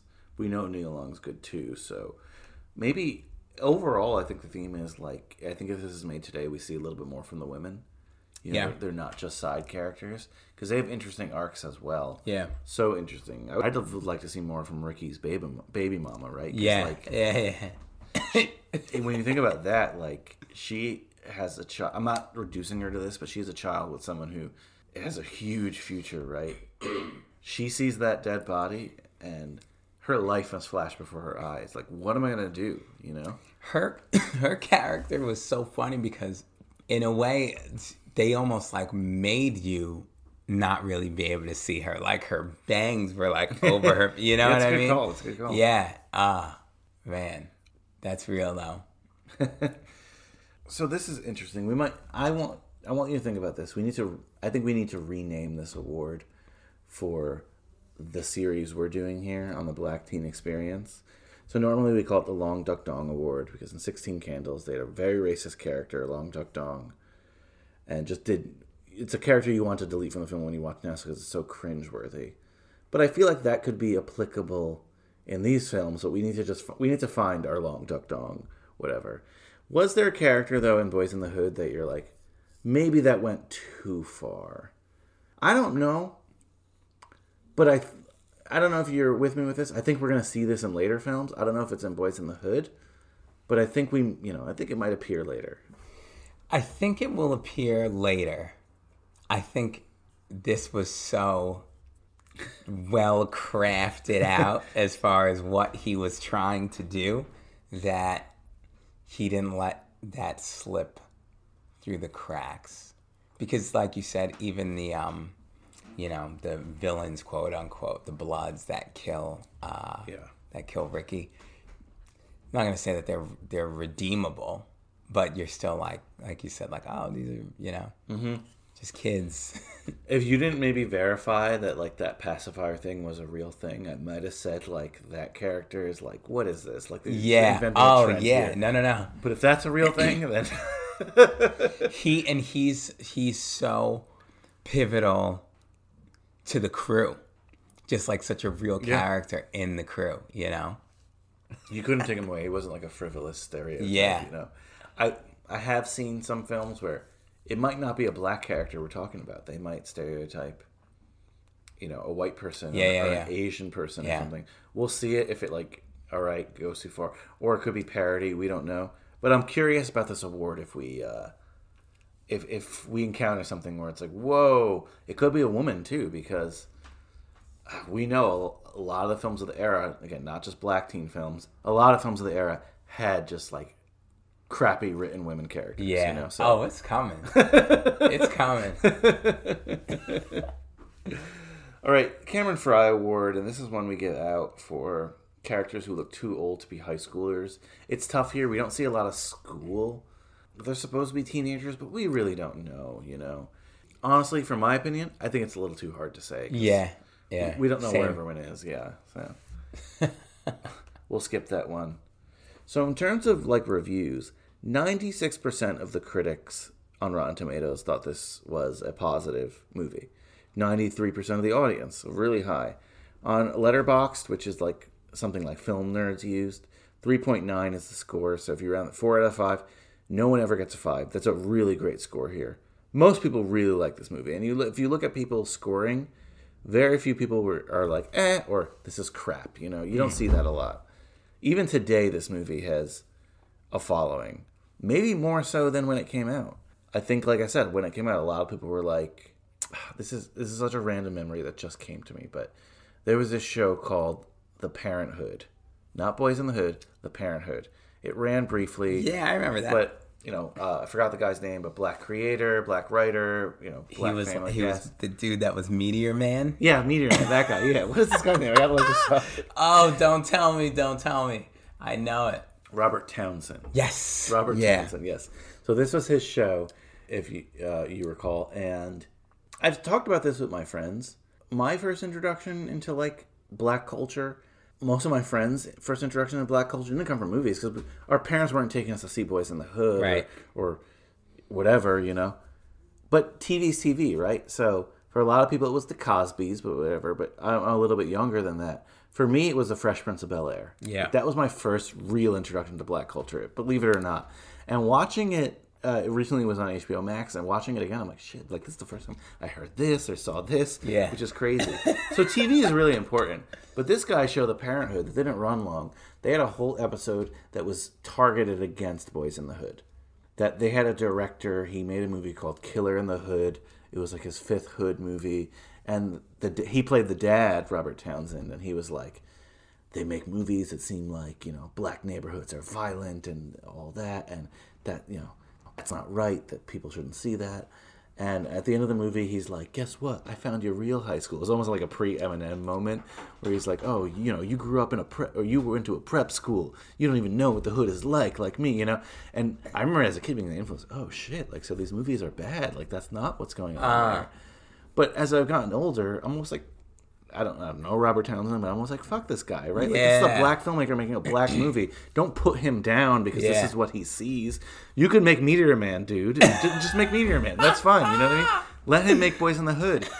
You don't have to show every black movie shouldn't be Boys in the Hood. Right. Oh my God, that's so crazy. Yeah. Fuck multiple, Robert Townsend. You know what I mean? Multiple things can exist in a certain cultural group. It's just silly. That just came to me again. I'm like, shit, you know? That shit's crazy that you even remember that. Because I remember thinking as a kid, I'm like, oh wow, you know, he's. And now I'm looking back, I'm like, yeah, fuck him. Yeah, dick, hater. But anyway, Boys in the Hood, everyone loves it, but we don't care about that. I'm handing you the report card, Kirk.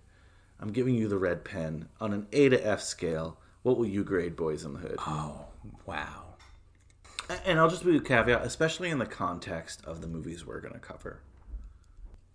Does anything get an A? I have this rule, you know, this personal rule. Look, I'm going to give it, this is tough. This is tough. I'm going to give it an early B+. Ooh, that's strict, I'm telling you. But, okay, look, I'm giving it the A because I'm saying we're going to measure movies against this, right? What is an A, then, if Boys in the Hood is? Well, the only reason I said a B+ is because I've never given anything an A. So technically, this would get the A. This is the bedrock. So I don't have a problem with that. So I don't have a problem with that. You're going to bump it up? I'm going to bump it up. I'm going to bump it up. I'm only saying because what's going to be better than this than we're going to examine? Yeah. I don't know. We'll see. Maybe something will surprise us.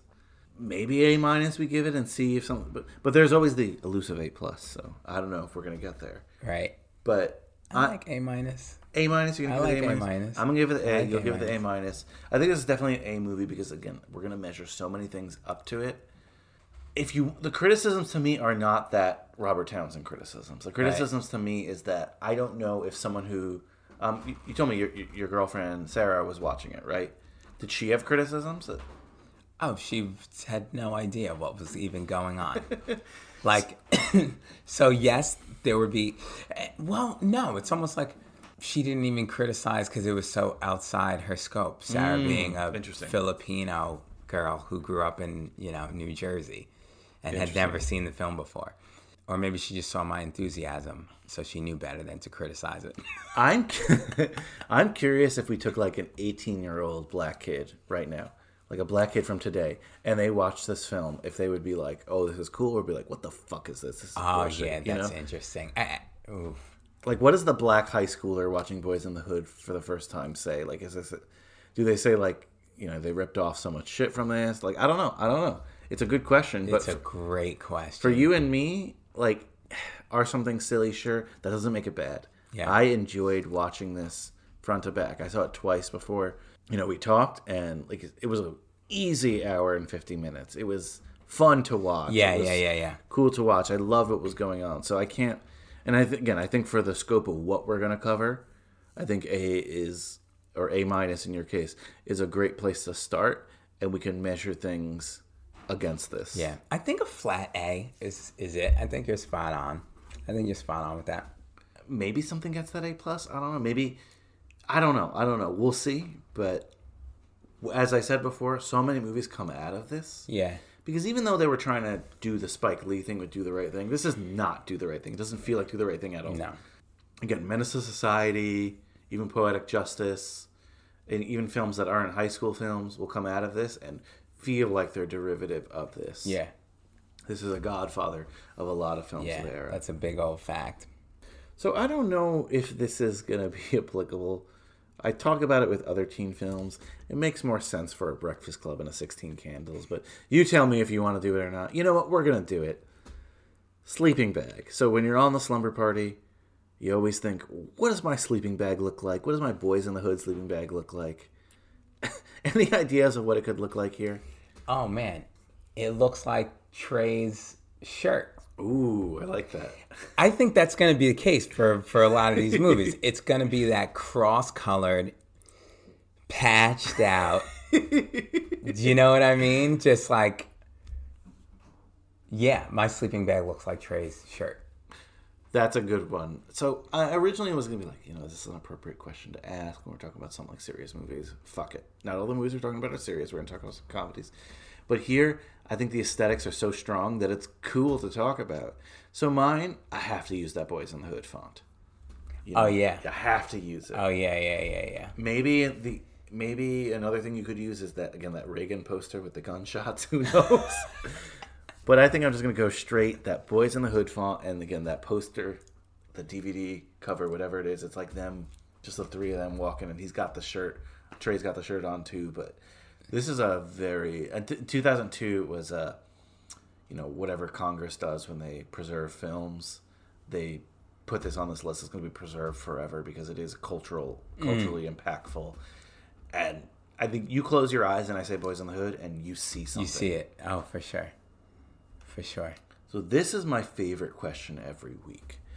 And I think it's going to be a fun and important one for this podcast. I challenge you to pick non-teen films because I think we're going to cover the teen films. But you and I, we're in our magical blockbuster that we can rent any movie in the history of time, from the first early silent films till the movies that came out this Friday. And we get to the counter. We know we're renting Boys in the Hood for our slumber party. But we want to do this right. And we see a sign that says, rent 2 movies, get 1 free. And I say, Kirk, I'm going to keep our place in line. You go to the back. Pick 2 movies that we're going to watch with Boys in the Hood. What are we watching? I mean, the first thing that pops into mind is Friday. Friday, yeah. I was hoping you would pick Friday, right? Yeah. A lot of similarities. They're a little bit older, but Yeah. Friday's still a classic. Friday's still great. Yeah. Friday, and I mean, and Don't Be a Menace. Good call. How could you not? You know, I was like, I gotta see that movie. I was thinking, like, I gotta see them. Yeah. That's a hard one to track down, believe it or not. Oh, yeah? Yeah, I don't know what. I mean, maybe. I know I tried to watch it like a couple months ago, and I couldn't find it anywhere. Like, No shit. they got it. I know they had it streaming on Netflix, but they weren't promoting it. They got it. Like, people need to see that movie Yeah, again. I feel like when in doubt, Amazon. Amazon has all that. I gotta see. They weren't renting it a couple months ago, but maybe they are now. Huh. I need to watch that movie. Yeah, Don't Be a Menace. Friday, perfect. Yeah. Perfect. God. It's That's a silly. damn good night. But Don't Be a Menace, guys. I'm gonna rewatch it and see if they depict those characters as teenagers, because we might need to add it to our list. I think, yeah, I think it's inevitable. It's inevitable. We gotta do it after we've done all the ones that it like For sure. it mocks, and then we just gotta see. Yeah. It's inevitable. All right, Kirk, this was a blast, and again, I think this is just the start of something really, really fun. I think we're just going to get more comfortable talking about these movies. We're going to see some awesome movies. We're going to see some not awesome movies. Yeah. Not everyone's going to be Boys in the Hood. You're going to see some filmmakers who really drop the ball, I'm sure, with this, and some filmmakers who knock it out of the park. And sometimes nostalgia is going to propel us, and we're going to be like, you know what? Oh, yeah. Maybe this isn't the greatest film, but I laughed. I thought it was yeah. awesome. So I really can't wait. So anything else you want to mention on Boys in the Hood or whatever else? I know you're not a social media guy, so people can't follow you, find you, or anything like that. But anything you want to say? Nah, man. If you haven't seen it, go see it. For sure. I think there are certain movies you have to watch. Have to. Boys in the Hood is one of those on Have that to. list that you have to watch. Have to. No question. If you haven't seen it, about don't talk to me. All right, Kirk, thanks. Thanks again, and I can't wait to talk another All right, my man. Black teen film. I'll catch you. Yeah, you got to think of a good ending. Yeah, I know. It's so funny. It was good to get. It's good to get this first one out of the way. So great to talk Boys in the Hood with Kirkland Shepard, a classic, and it's really going to be our jumping off point for the series that we're doing here on High School Slumber Party, the Black Teen Experience. I can't wait to talk more movies with Kirk, and just a reminder, the format I think will change a little bit. I plan on having him here on the show front to back, so opening and closing with him, because I want it to be his show too. This is a group effort. This is a joint effort between us, and can't wait to talk more Black teen films. And we'll settle on a day of the month or whatever it's going to be for the show, so it's more consistent. Hope you enjoy this random kind of bonus episode we threw at you. More content is always good, I feel like, so the more the better. So again, hopefully you enjoyed this, and hopefully you'll look forward to more of our discussions on Black teen movies. Of course, though, we'll return to our regularly scheduled programming this Friday. We're going to be talking a fun film, a cool film, an interesting film, an indie film, certainly an influential film in my life, The Squid and the Whale. Hey you, out there on the road, always doing what you're told. Can you help? Can you help me? Together we stand, divided we fall. Terrific, honeys. Well, did you write that song? Yes. If you can, try and hit it at your mother's backhand. It's pretty weak. Yes. Ow! Joan, I'm sorry. Okay. Your mom and I, we're going to separate. I've got you Tuesday, Wednesday, and every other Thursday. Oh, what about the cat? Cat? We didn't discuss the cat. I've got an elegant new house across the park. It's an elegant block, the filet of the neighborhood. Here's a desk for you to do your homework. Dad, this is for a lefty. I've come by to tell you I'm not staying here anymore. Why? Because you cheated on Dad. Your father told you. Under our noses, like a brothel, men coming in and out. You sound like your father. I want to be a tennis pro like Ivan. Ivan is a Philistine. What's a Philistine? It's a guy who doesn't care about books or interesting films and things. Then I'm a Philistine. No, you're interested in books and things. No, I'm a Philistine. And I've never had an affair with a student, though many have come on to me. That's why you might not want to be attached to your age. When am I going to meet Sophie? She's not gorgeous, but she's cute. Did you like Sophie? She's not the type I go for. Lily is pretty. My father said you had a weak handshake, which is a sign of indecision. His hands are so huge, I can't get a good grip. You married? No. The whole thing's very complicated.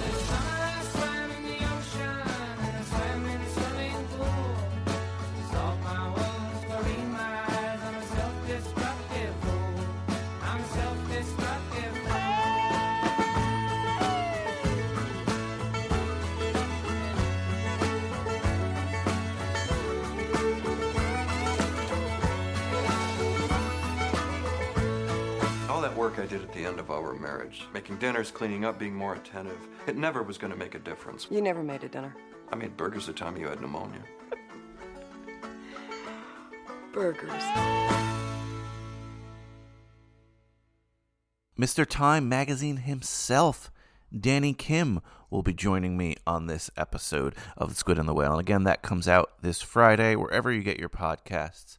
Stitcher, Spotify, Apple Podcasts, Google Podcasts, and of course at cageclub.me. That's cageclub.me, the home of High School Slumber Party and so many other great pop culture podcasts, including one of our favorite podcasts, Third Time's a Charm, which explores the third film in a franchise. And of course, Mike Manzi is the host of that, and I'll be guest starring on that this week. We're talking Godfather 3 again.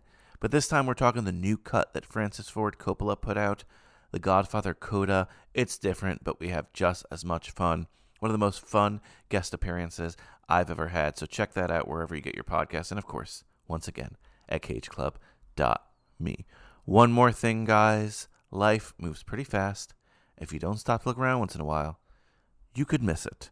So I should leave you with, appropriately, something actually off the Boys in the Hood soundtrack, the song that plays in the credits. Increase the peace, guys.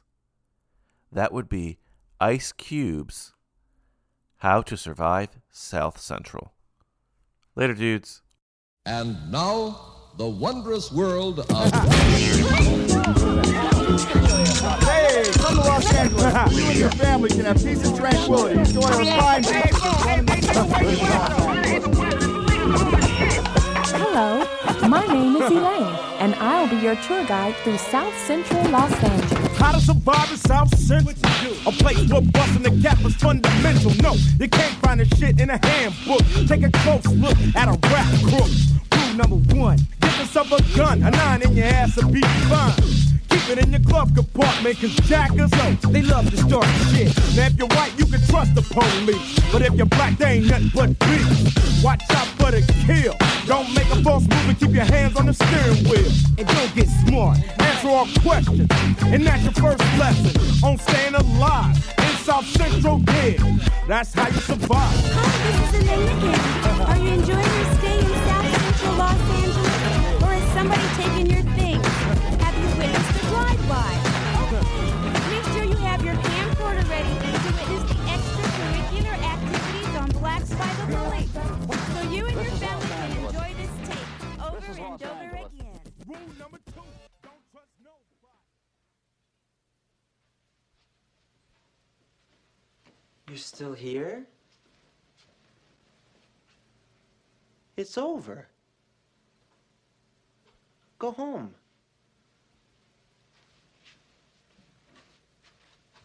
Go.